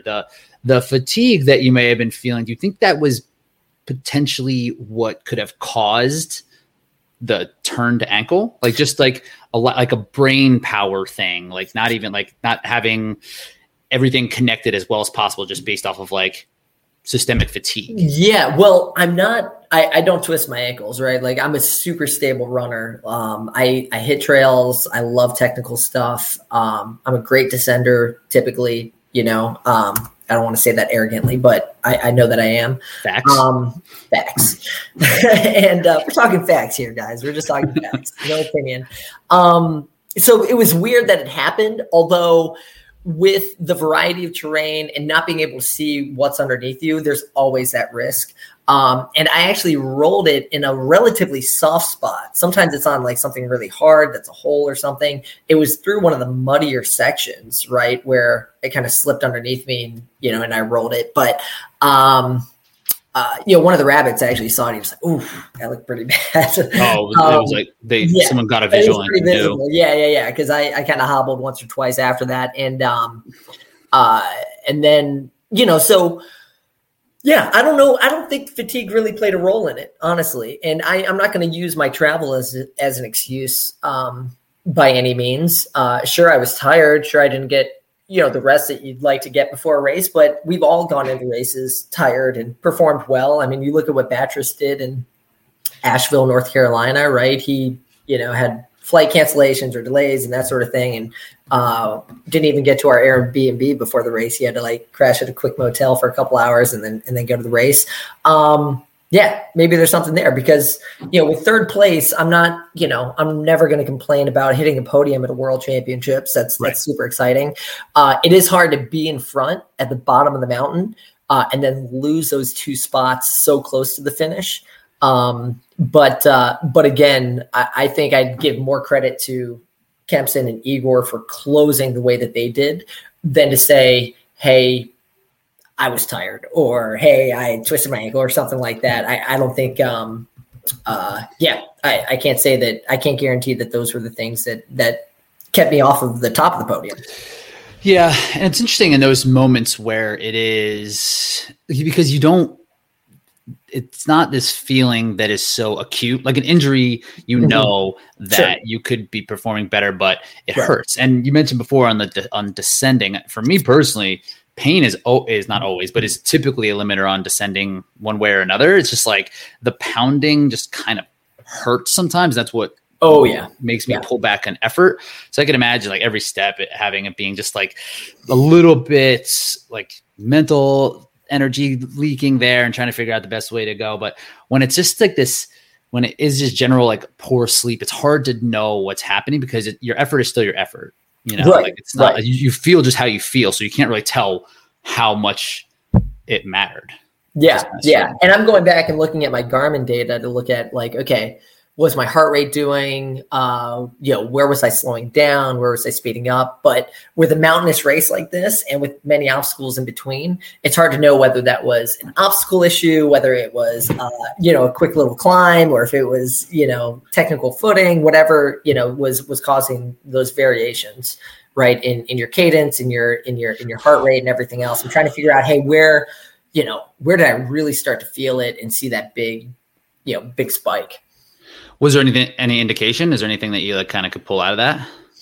No, I'm trying. I'm still going through it really, but no, there's nothing specific that pointed it out. But again, it's just it's a matter of timing. Maybe, hey, we saw how aggressively I went out, right? What if I went out with what if I hung back, right? With stayed with Kempson the whole time, right? How would we have finished through? And maybe that's something to think. I think I ran a pretty smart race though.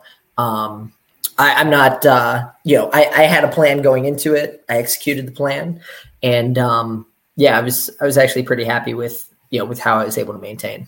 I would say I would agree. Like I was happy to see how you did run that race, because there's a lot of times in obstacle racing, and we saw in West Virginia, just to bring it back to that race, it was like you and Batrus who weren't necessarily willing to run who everybody looked at to be the person setting the pace, who would be like an Atkins, right? Like I would be willing to bet if you hung back, that one guy probably would have went out who probably shouldn't have. Sure. But then everybody would have just sat and waited on VJ. That would have been what was that. But you weren't willing to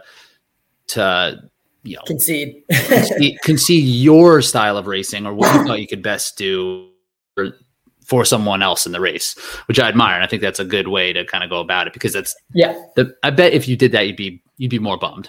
The one place where maybe I where maybe I did do that a little bit was on that massive climb right to the top. I was, again, thinking the race was in front of me, not thinking about the race behind me. And so, maybe I should have pushed harder, pushed faster, right, on that climb, given myself a little bit more of a buffer.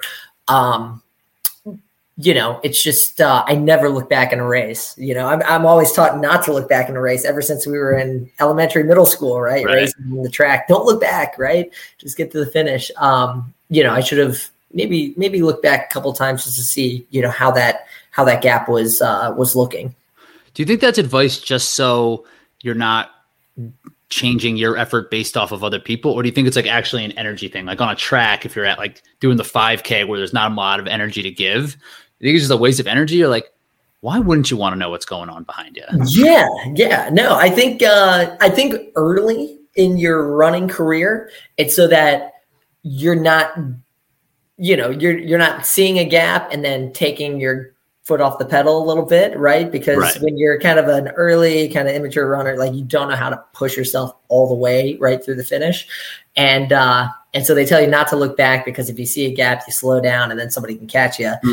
Really, I'm thinking, hey, look back, understand kind of where you're at and where you're going to make your next move, because it's going to matter, right? How many seconds you have on the next guy is going to determine where you decide to push, where you decide to use a blind turn, where you decide to, skip a ring or, take an obstacle a little bit more aggressively.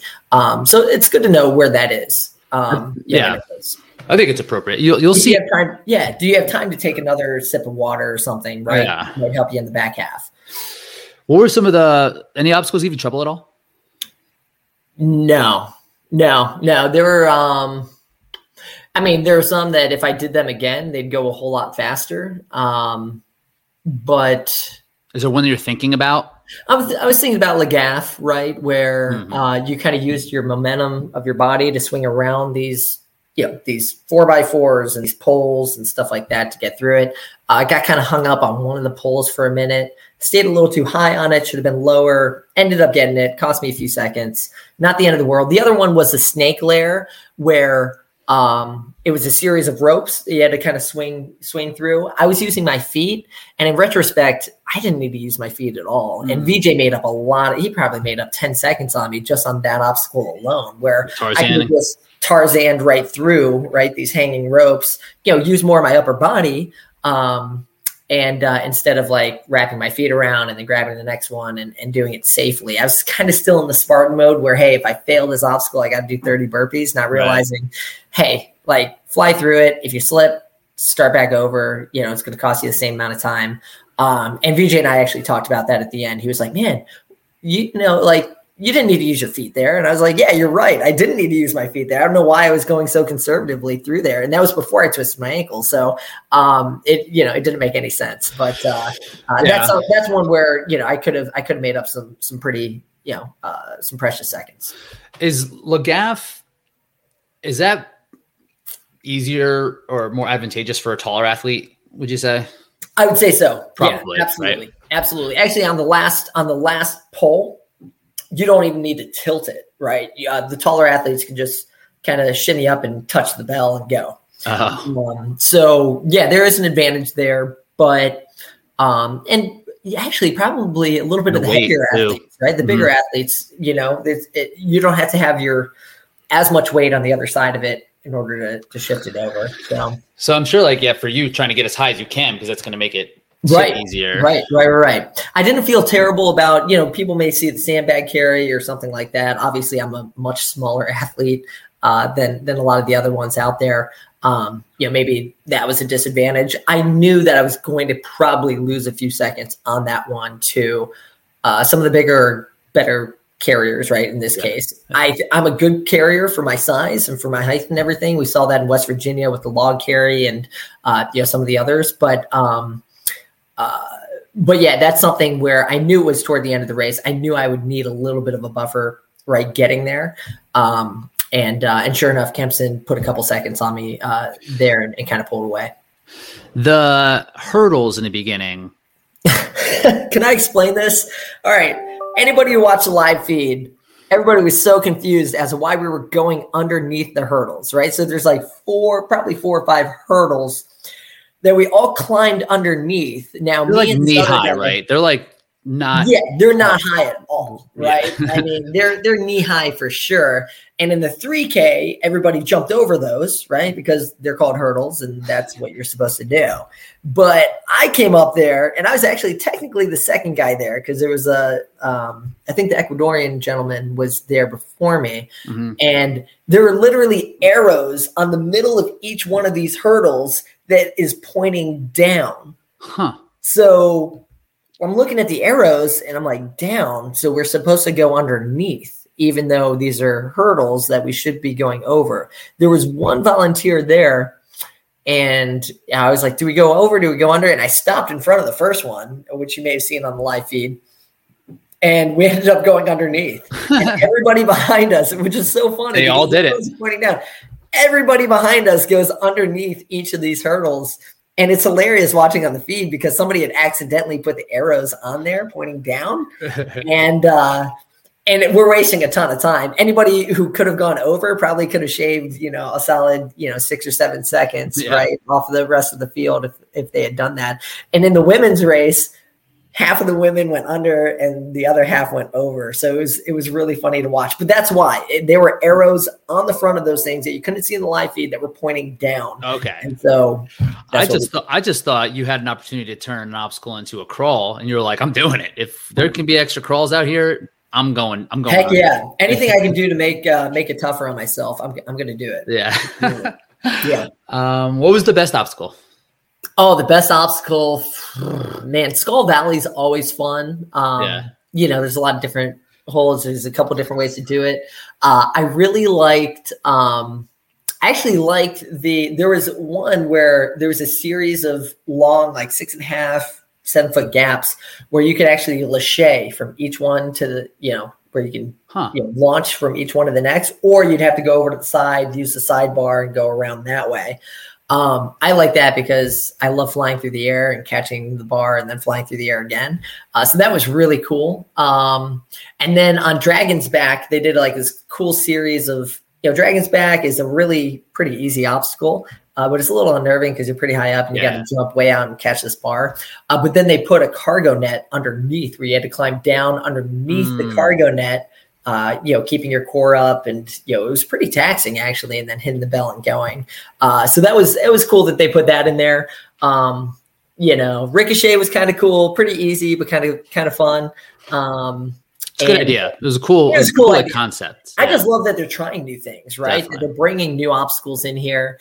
And that, just that there's some variation and that the obstacles make a difference in the overall result. Mm-hmm. Right. So, if you add up all of the time that you're on the obstacles versus all the time that you're running, it's probably pretty significant, right, period of time. I mean, it's a fraction compared to the running, but it's still enough that it's going to make up a couple placement points. Oh yeah, absolutely. Yeah. That's the best part about this race, right? Is that it does give the people who are proficient at obstacles a bit of an advantage for sure. Oh, absolutely. Yeah. Well, third place, man, it is awesome getting on that podium. And you just missed it in previous years. So went to tremendous lengths to get there. So definitely something to be proud of. I wasn't going to miss it. I love the Maldives. I mean, the Maldives are beautiful, gorgeous, the animals, the sharks and everything. It was so cool, but there was no way I was going to miss OCR World. What do you got next? Oh man. So I've got the U.S. National Boomerang Championships this weekend. Okay. Where's that at? It's actually here in Ohio. Sweet. So that should be easier. Yeah. I don't have to travel. And then I have the Boston Marathon the following weekend. So I'm going back to the East Coast, back to Boston, Boston Marathon here in 2 weekends. And then the weekend after that is Big Bear in California. Okay. So I think I'm gonna go. I think I should go. You should go. You should definitely go. National Series. I made the other 4 races. Why not finish off, this one strong? And I think they got some climbs in there, so I got some scores to settle. And you'll be fighting for third. Yeah. So in order for me to get third and get ahead of Woods, I think I have to win this one. Oh, you'll be fine. Yeah. Right. Which right. I fully intend to do. You can do it. Why not? Yeah. I'm just going to hop on Atkins' back and let him carry me to the finish. And then chirp in his ear a little bit. It's like, you should probably go out a little bit faster. Yeah. That's what I should give him some advice. I'm sure he'll take it. Definitely will. But yeah, otherwise, I think fourth. I think I've got fourth. You got fourth like a lot. I forgot about VJ. I was thinking Woods had second, but VJ is going to show. And like, he might not do that well in this course. Yeah, we'll see. I mean, we'll see how he does. But even if not, I think he's still got second. Well, no, yeah, he's like this will be his third race. This will be his third race, right? Well, I guess actually probably you probably have to get like 12th or something. Yeah, they give you a lot of points for that first place, second place. You know, you get a little bit of a gap from everybody else. So I think Tyler Veerman is closer to me. I think Tyler would have to finish 6th to tie me and maybe 5th or something to get ahead of me in the series. But he's also running the Ultra World Championships at Telluride the weekend. So he might not do. So he may not even do go. I might have to give him a call and find out. We gotta get the deets on this. You should find out. Well, cool, man. Well, make sure we'll follow you for the boomerang, for the marathon, Big Bear, Abu Dhabi. You're thinking Abu Dhabi for I'm sure? thinking Abu Dhabi. I think that would be a cool place to go visit and to race. And travel's no big deal. Right. Obviously, the time change isn't going to affect me. So yeah, let's do it. Cool, dude. Well, again, awesome job. Great catching up. And we'll talk to you soon. Thank you guys. Oh, shout out to Ian Hosick and VJ. We won the team race. So that was so much fun. We had some very fun photos. What did you do? Did you do the obstacle part? Yes, I did the technical part. VJ did the speed. Yeah. Ian did the strength, which was actually probably the longest portion of the whole thing. And we had a good time with it. We actually put together this team long ago, like early this year. We said, all right, we were all with Salming at the time. And we were like, all right, let's just do a team for OCR Worlds. And we agreed to it. And that was that. Was it even closer? Probably not. No, it wasn't. But with VJ leading off, it's like, what's anybody going to do? Yeah. We had, I think if Adkins and Woods and other people were there could have been a really good, strong contending team. Totally. With us, but actually second and third, they did awesome jobs. My buddy Cameron James from Columbus, Ohio, he did really well. He was on the podium with me. We got to share that. So it was cool. It was really cool. Looked fun. That the photo of them picking you up. That's pretty solid. We were hamming it up a little bit at the bottom. A little bit. I pulled a hammy at the bottom of the A-frame, so I needed my team to carry me to finish for sure. It was the true team spirit. Yeah. All right, dude. All right. Talk to you soon. See you guys. All right, Vince Paikowski, what's up, dude? How are you? I'm doing well, Rich. How are you doing? Doing great. How are you feeling after? So it's Wednesday. This was your second beast distance that you've done. How does it feel? You did the Seattle beast a couple weeks ago. How does this feel doing Tahoe comparatively after Seattle, like physically? How are you holding up? So physically, I feel great. I've already hopped back into the marathon block. But like neuromuscularly, like I'm just tired. Mm-hmm. I've been going to bed super early at night, and wanting to sleep in, even though I can't, but it's just been like a mental fatigue. Yeah, I could imagine just with the build up for something like that. And it was definitely a race where, I mean, it wasn't necessarily on your radar for a long time. You almost jumped into it as much as you could jump into a race. You still had the beast preparation and you're putting in some good volume. But after you did the Seattle beast, it was like, hey, let's just see how this thing's going to go. Let's just get into it. Yeah, that was definitely it. I mean, I trained through the summer pretty well. I kept my volume up. I cut back my volume for Seattle, and then after that went, well, and wanted to, or kind of got turned on to this Tahoe idea, and put it on the calendar. It was kind of more like, all right, let's adjust what we can in the next 2 weeks to get ready for this thing. But all the training prior to that had been like specific for a flatter course. And I think that definitely showed. Right. Like with the training, a marathon block, is not going to be anything that's going to be necessarily like this. And even Seattle, what'd you gain on Seattle? 1,000 feet, maybe Not even. It was like 600 feet of gain I hit on my watch. Oh, it was that little. Yeah. So this race, which is basically straight up a mountain twice and 2 big descents, it's a little bit different. And that was something. So you finished 8th overall, right? Yep. In your first real taste of any type of national level competition. So all things considered, the improvement that you've made in a pretty short distance in a pretty short amount of time has been pretty good. I mean, the first 2 races that you did, it was the race in Jacksonville, which you did age group, and then, we've covered this before, but then you did a stadium race. So, and you weren't necessarily kicking in the doors at that point. There was still like a learning curve for you to kind of figure things out. And then a 4th place at Seattle with some stiff competition and, a made spear or little mistakes here or there, you might be on the podium at that race too. So coming in 8th place at this type of competitive race in your first season is pretty strong. So how are you feeling overall about that? I know, like, going into it and just you're very competitive by nature. How did you feel the race went? So I would say overall, I mean, I'm happy with where things are headed. I think there were definitely some positions that I was like unprepared for, the steep running that I haven't been doing a ton of. I've been, on that 4 to 8% grade a lot, but on the really steep stuff, I haven't been cranking away a lot. The obstacles again felt super smooth and super good.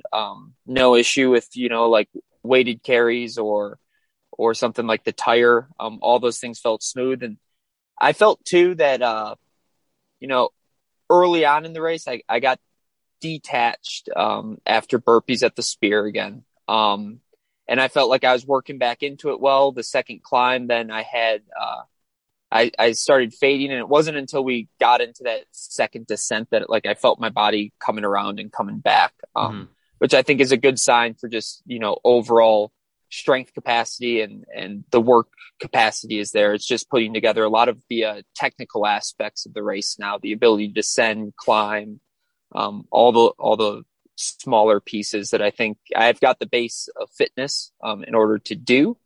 Is just now chipping away and working those specific things. It's like one of those things, you don't know what you don't know, right? And this is probably the first race where the grade of incline was as intense as it was.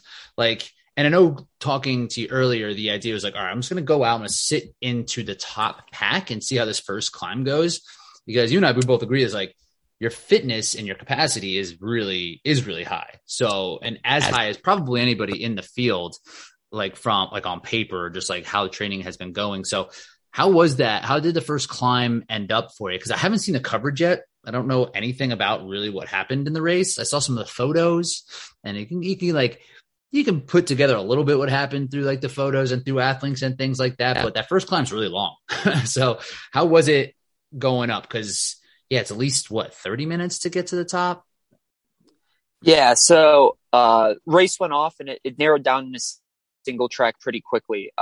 Woods, Atkins, and Mark got up, and then I was actually running right behind Angel Quintero, which I didn't know at the time. I didn't know, I've never seen him before, so I didn't know who he was, but I also then kind of told myself hey, this is a 30-minute climb, and if you do an extra minute of work, are you really going to, reap the benefits of that this early in the race, or just stay here? You feel pretty comfortable on this first climb.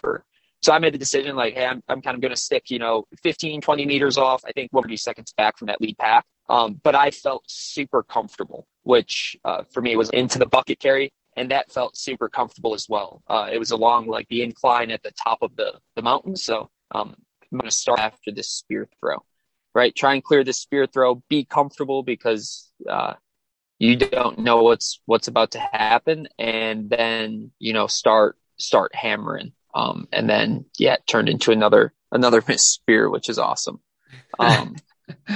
Yeah. So what place were you in going into the spear?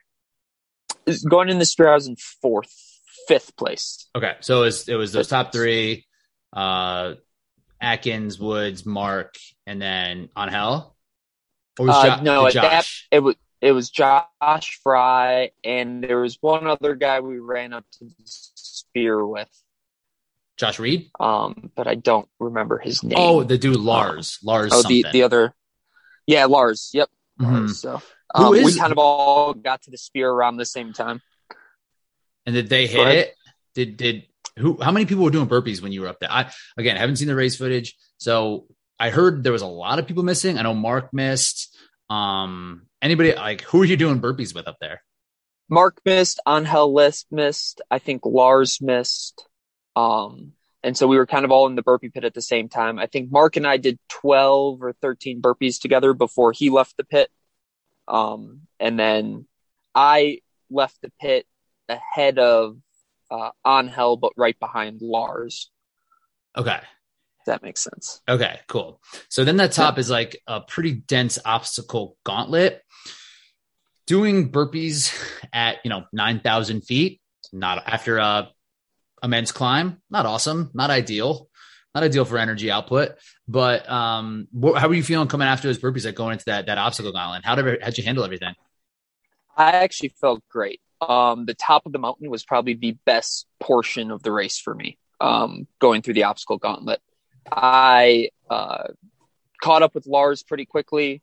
I was running with Angel for most of our time up top on the mountain, and that portion felt pretty solid to me.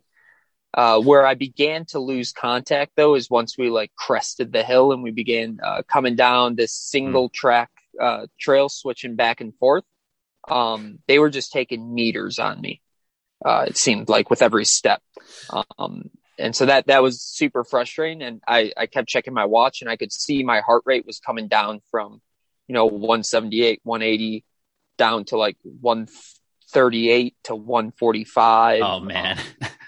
Yeah. And that ability to like peg a heart rate at a pace, it was just like not happening. And that was super, super frustrating. And that's clear. Like the when you see things like that happen, it's not because of effort, right? It's not that you're fatigued and like you're something. It's just like the skill and the ability to keep your exertion that high. It's just not there right now, or at least at that portion of the race. Yeah. So yeah, you're probably going down, recovering, but not on purpose, and like losing place and time for that. So were you kind of by yourself at that point, but let's back up on the obstacles a little bit more. Were you, since you are fairly new at getting through all of them, I know like, in terms of your ranger training and everything like that, I know you see obstacles. I know you've been on them. I know you can kind of get through them, but in this sense where it's like a long distance obstacle course race where, you saw in the women's race where Annie was making up lots of ground on Emma Cook Clark just by being a little more proficient through that. How have you been doing on those? Like if you're on an obstacle, it's like you on Hell and the other dude Lars, like if you get on at the same time, like how were you coming off with them? Were you guys all kind of doing the same? And then how was your transition in and out of them?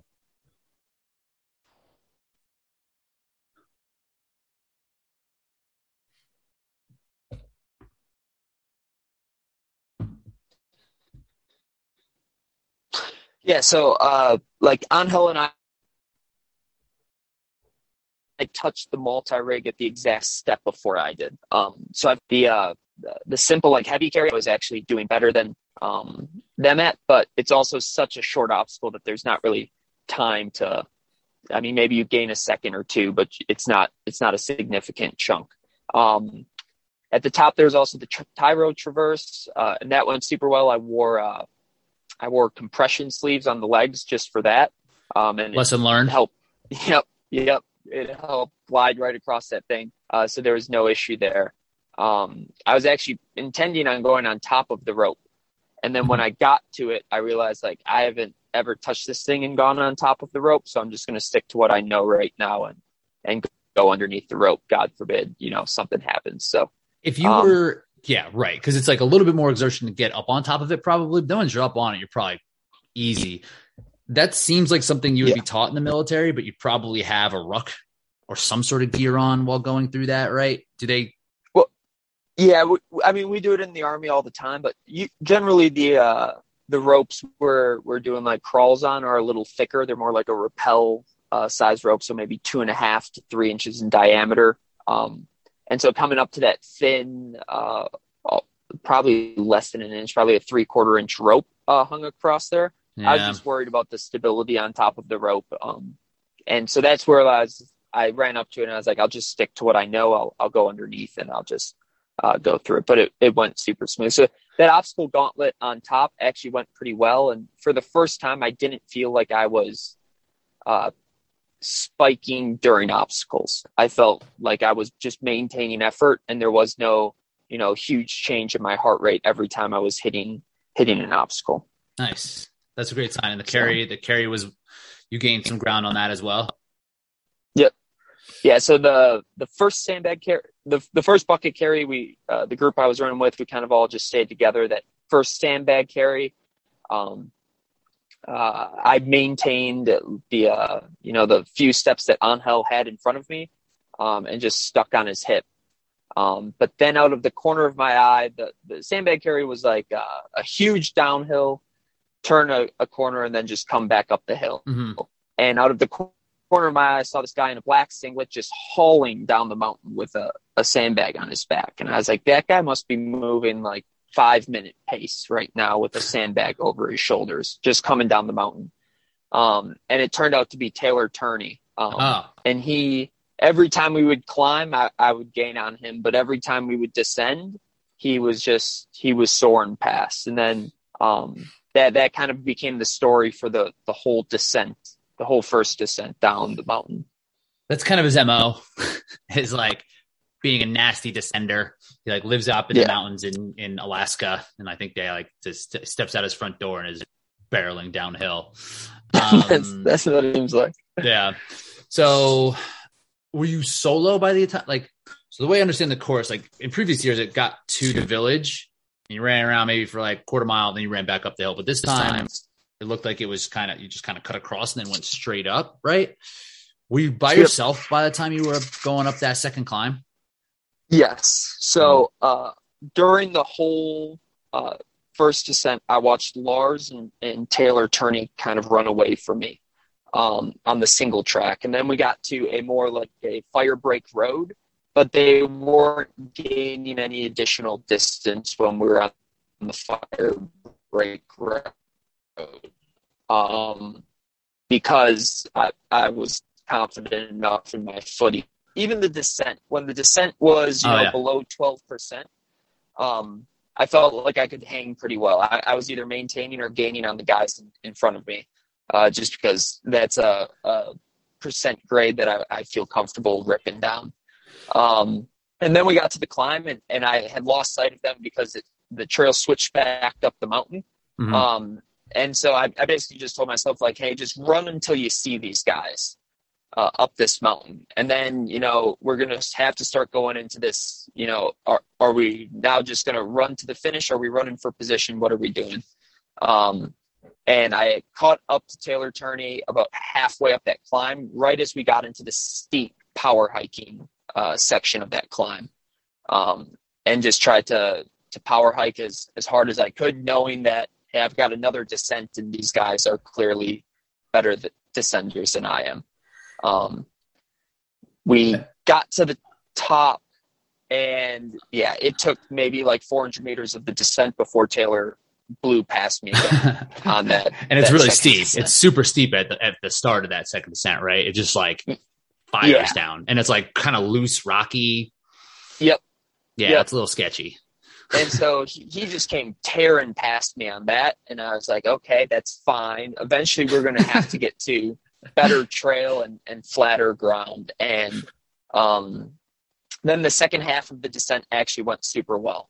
I gained ground back on Taylor, eventually passed him about, 3/4 of the way through that descent, and then just pushed on the gas until I got to the final sandbag carry. And basically told myself, like, hey, if you blow up at the sandbag carry, that's fine, but you need to now use this flatter terrain to your advantage. So just push. That bottom, once you get out of that crazy steep descent, it's actually kind of fun, right? It like kind of weaves back and forth, like it's like covered, like you're back under the trees and everything, aren't you? And like, that's kind of nice. It's kind of nice, and it's like as like reasonable of running as we'll get in OCR. So yeah, it's no doubt that you were able to. I'm not surprised that you were able to kind of catch up on that point with the power hiking. Outside of something like Best Ranger or whatever, or anything you had to do in the Army, if like a long ruck or something like that, have you ever had to walk in a race before? No, that right. was a completely new feeling. And it like made me feel like an absolute wimp. Like I got to this portion of the hill and I was like, okay, clearly this is a power hiking section, but like, I feel like a wimp right now because I'm walking during this race. Talking with a lot of the other guys, they're like, yeah, we power hike that section. And I'm like, okay, I guess everyone does it, but there's something about it that just didn't feel right in the moment of like, why am I walking right now? And headlining. Yeah. My first ever trail race, real trail race I did, it was like a 15K, probably gained, 1,500 feet throughout the course, maybe 2,000 or something like that. But there was a couple really steep hills in it and I'd never walked before. And I was like, I was winning the race. I was all by myself and I started to walk on this thing and I was like, I'm going to lose this race now because I'm walking and that is not good in a running race. But yeah, it's like a strategic thing more or less. Everyone does it. Like if you watch the race on the OCR World Championship in Stratton, they have a really steep second climb. Everybody's just walking and like, you almost can't do anything else but it. Atkins hikes. It's just like part of the deal, which is like a bummer for TV because I'm sure like if you were to watch this like a year ago, you'd be like, are these dudes seriously walking? Like I'm going to get out there and murder them. I'm going to kill them. But you just have to walk sometimes. So how did the bottom go? So you passed Taylor and was there any like real other race after that, like in the sandbag and all the way in? No. So at that point I couldn't really see anybody. And so I kind of figured like the other guys had ran significantly away from me at that point. So I just grabbed the sandbag, pushed through that. And then the final gauntlet just basically was running point to point, from obstacle to obstacle, just trying to maintain the gap that had been created. Got into the tire and had no issue flipping the tire. And then, I think the hardest obstacle of the day though was they did like the tire flip straight into Olympus, straight into a rope climb, straight into the Herc hoist. And when I got up to the Herc hoist, I could definitely feel like, oh boy, I just expended a lot of energy in those last three obstacles and this is going to be some tugging. But that went well too. And then it was like a 10-meter jog to the finish line. So, I mean, at the end, like it must have been 2017, they did that race and they had like, it was like 17 miles or something like that. There was like a million sandbags. They had 2 spear throws in this one. And like this field got so spread out. And by the end I was so dead. I forget it was like, there was 3 obstacles in a row, one that I just missed. And I didn't lose any, I lost like 2 spots because of it, because everybody was so spread out and so dead. But like Herc hoist is always in that spot. Definitely missed Herc hoist. Definitely missed the multi-rig. And there was something else right at the bottom that I missed because I was just terrible. And like, that's the only place that spectators can see. So like my family came out to the trip and everything. And like, they basically just watched me do burpees. I'm cramping up every single burpee. So that Herc hoist is definitely hard when you don't have any gas. How did you get the tire over? Did you get under it or did you get pinch the lug? Yeah. I just grabbed the 2 lugs. And then what I've been doing is when I grab the lugs, my fingers are touching the ground. If that makes sense. So like I'm grabbing the lugs, fingers are as close to the ground as possible. And on that first pull, I'm letting my fingers then like slip and push underneath the tire. And then I've got a full grip under the tire and then it's been going every time. So that's interesting because that's what they say to do, right? You're not supposed to lift up, you're supposed to push into it. So if you push into it and like you get it to tip up a little bit, it seems like you can slide those fingers right under. So it's interesting you're grabbing both lugs. There's one strategy that if you grab one lug with like your right hand and like you take and cup the back of your hand with your left hand, and you kind of pinch one lug really hard with both hands. That actually kind of works okay. Like, especially when it's dry like that, you can kind of just like pick it up sometimes. But if you can get under it when it's on concrete like that, if you can get it up a little bit and get your fingers under it, I mean, that's best case scenario. Yeah, totally. Yeah. I've tried the single hold before too, and it works, I think, just as well as grabbing two lugs. But the two lugs just feels more comfortable to me because it feels more like a traditional deadlift position. I've got some space on my arms. There's, I'm more grounded. I'm more centered. I'm more squared up to the implement. So it just feels better. Yeah, I agree. And it's just a matter of like, it's probably a hand strength thing, like a single hand strength. Like if you can't pinch a lug hard enough with one hand individually, like taking one and like doubling up. Like I said, like, yeah, if you can get under it with two hands that way, like that's definitely the move. So finishing the race, like what would you say like was your favorite part? What was like, what'd you like the most about the course? I mean, in all honesty, the thing I like most about the course is the humility that it brought. Like you kind of mentioned before, like when I watch this as someone with a track background, you watch it and you're like, these guys are not moving fast. Like, I'm going to go out and have a field day on these guys. And it's just not the case. Running in the mountains is an absolutely different animal.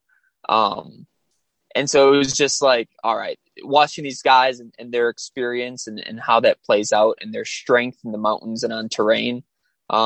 It got me hungry again to train and to tweak some things and, get away. I've been doing a lot of speed work on the track, which I think is always important to, maintain turnover, but, starting to look at like, hey, instead of doing a 2-hour long run outside, do 2 hours at 10% on the treadmill. Right. Or, start doing intervals up in the mountains instead of intervals on the track. And you can still do a 3 on 2 off. It's just going to feel different. And like, you can't go by pace. You'll just have to go by heart rate or by perceived effort. So yeah, it got me very, very excited to start tweaking some things and looking at how to maximize the power to handle these courses. It's almost like completely, like you said, it's a completely different thing, right? It's like, and it's still taking me a long time to wrap my head around, but it's almost like a different style. It'd be like, freestyle of a swim versus like the breaststroke or something like that. Like they might transfer, but like a specialist in the breaststroke will probably beat someone who's like the best in the world at a freestyle, right? So like coming in as a track runner, we're probably more like freestyle swimmers. We need to learn the other part of it and like train that as well to become as good of it, because it's like it's hard to let go of, because like this is what's going to work. I know it's going to work, but then it's like you have to remove all the pacing and everything. So, and it's good that like you got in mixed up in this competition with all these guys who you'd probably beat in a 5K, and just seeing it in the going downhill and everything is different. Yeah, absolutely. And I think what I took away as like a positive was, if I know I showed you, but I basically took everybody's Strava segments from the race and calculated their times, and then saw my percentage difference between like me and the top guys. And the area I'm just losing in is the descent, and it is not even close to anything else. I'm just losing an enormous amount of time descending. But what I also think is like descending is not so much a fitness or a fix in your fitness as it is a fix in technique, and ability. So I think, if I look at like where I'm standing right now, I'm happy with where I am in that. Like, I don't think I need to do a ton to my fitness. I think I just need to, readjust how I'm training that fitness to be ready for like a mountain style race. And then I really just have to focus on technique and, getting comfortable bombing down these mountains and letting the feet fly. So I'm happy with that positioning. And we actually talked about that in previous podcasts that we did. It's just like, Same as like jumping out of a plane, right? It's like going to be scary, but just like doing it more and more and more is just like, there's really no other way. Like I've tried to figure out, like, how can you get it descending without like needing to just do it on these crazy grades? It's like, yeah, I really don't think you can. I think you just need to do it a bunch. Yep. Which is good to know. Yep. Right. Because the work's not the problem. It's like what work you need to do is what you're figuring out at this point. Yeah. Yeah. And I think too, like I know a lot of people in the sport shy away from like high volume, and go more towards like almost like a hybrid approach to get like just time on feet, whether that's like cross training between bike and running or getting on a rower or swimming or whatever. But I know I handle volume pretty well. So, I think if I get through this marathon block averaging 80, 90, clear the marathon, and then, starting like December, January, start looking into putting in some 100-mile weeks, and then bring that kind of fitness in the next season, I think that would set me up well then to compete on any incline. And then it's just, figuring out where to add that technique work in, to round it out. I agree. Like the bigger aerobic base, the bigger aerobic capacity you can have, like it's only going to like, you're mostly aerobic for this thing, it's mostly an aerobic endeavor. So like building that thing up as big as possible. And like, if you have the volume, if you have the capability of building it up, it's probably the best bet. So when's the marathon? Yeah. Marathon's December 4th. Okay. So December 4th here in Tucson, it's a net downhill course. So I'm cheating a little bit, but is it still like certified for like? Yep. Nice. It's certified. It's a Boston qualifier. So we'll see. It starts up at 5,600 feet. So there's some altitude involved. But by the end of the race, you're down at like 3,800. So, you've got 2,000 of almost net loss across the course. So interesting. It's going to be a pounding on the quads and the IT bands, but I'm pretty excited to finally give the marathon an honest effort. Do you have some alpha flies or some vapor flies? Yeah, I've got alpha flies and vapor flies. I've actually got my first race simulation this Sunday. I'm doing 20K at marathon pace. And I'm going to start playing with if it's going to be alpha flies, vapor flies, or like a Hoka Carbon X. Trying to figure out which shoe is going to take the impact the best. You're not sure what you like better between an alpha fly or a vapor fly? It's just I like the vapor fly better than the alpha fly actually, but what I'm worried about is with all that descending, you're going to be riding your heel more than your forefoot. And those racing shoes don't have a lot of rubber on the heel. It's just a lot of foam. So I'm worried about how they're going to hold up to 26 miles of pounding. And if you just obliterate the back of your heel while you're descending and your shoe is compromised, is that, worthwhile? Like chunks of shoe fall out of the next percents or whatever you want to call them because there's no rubber there. Sometimes like you just lose foam. Like foam's just gone. Yep. Yeah.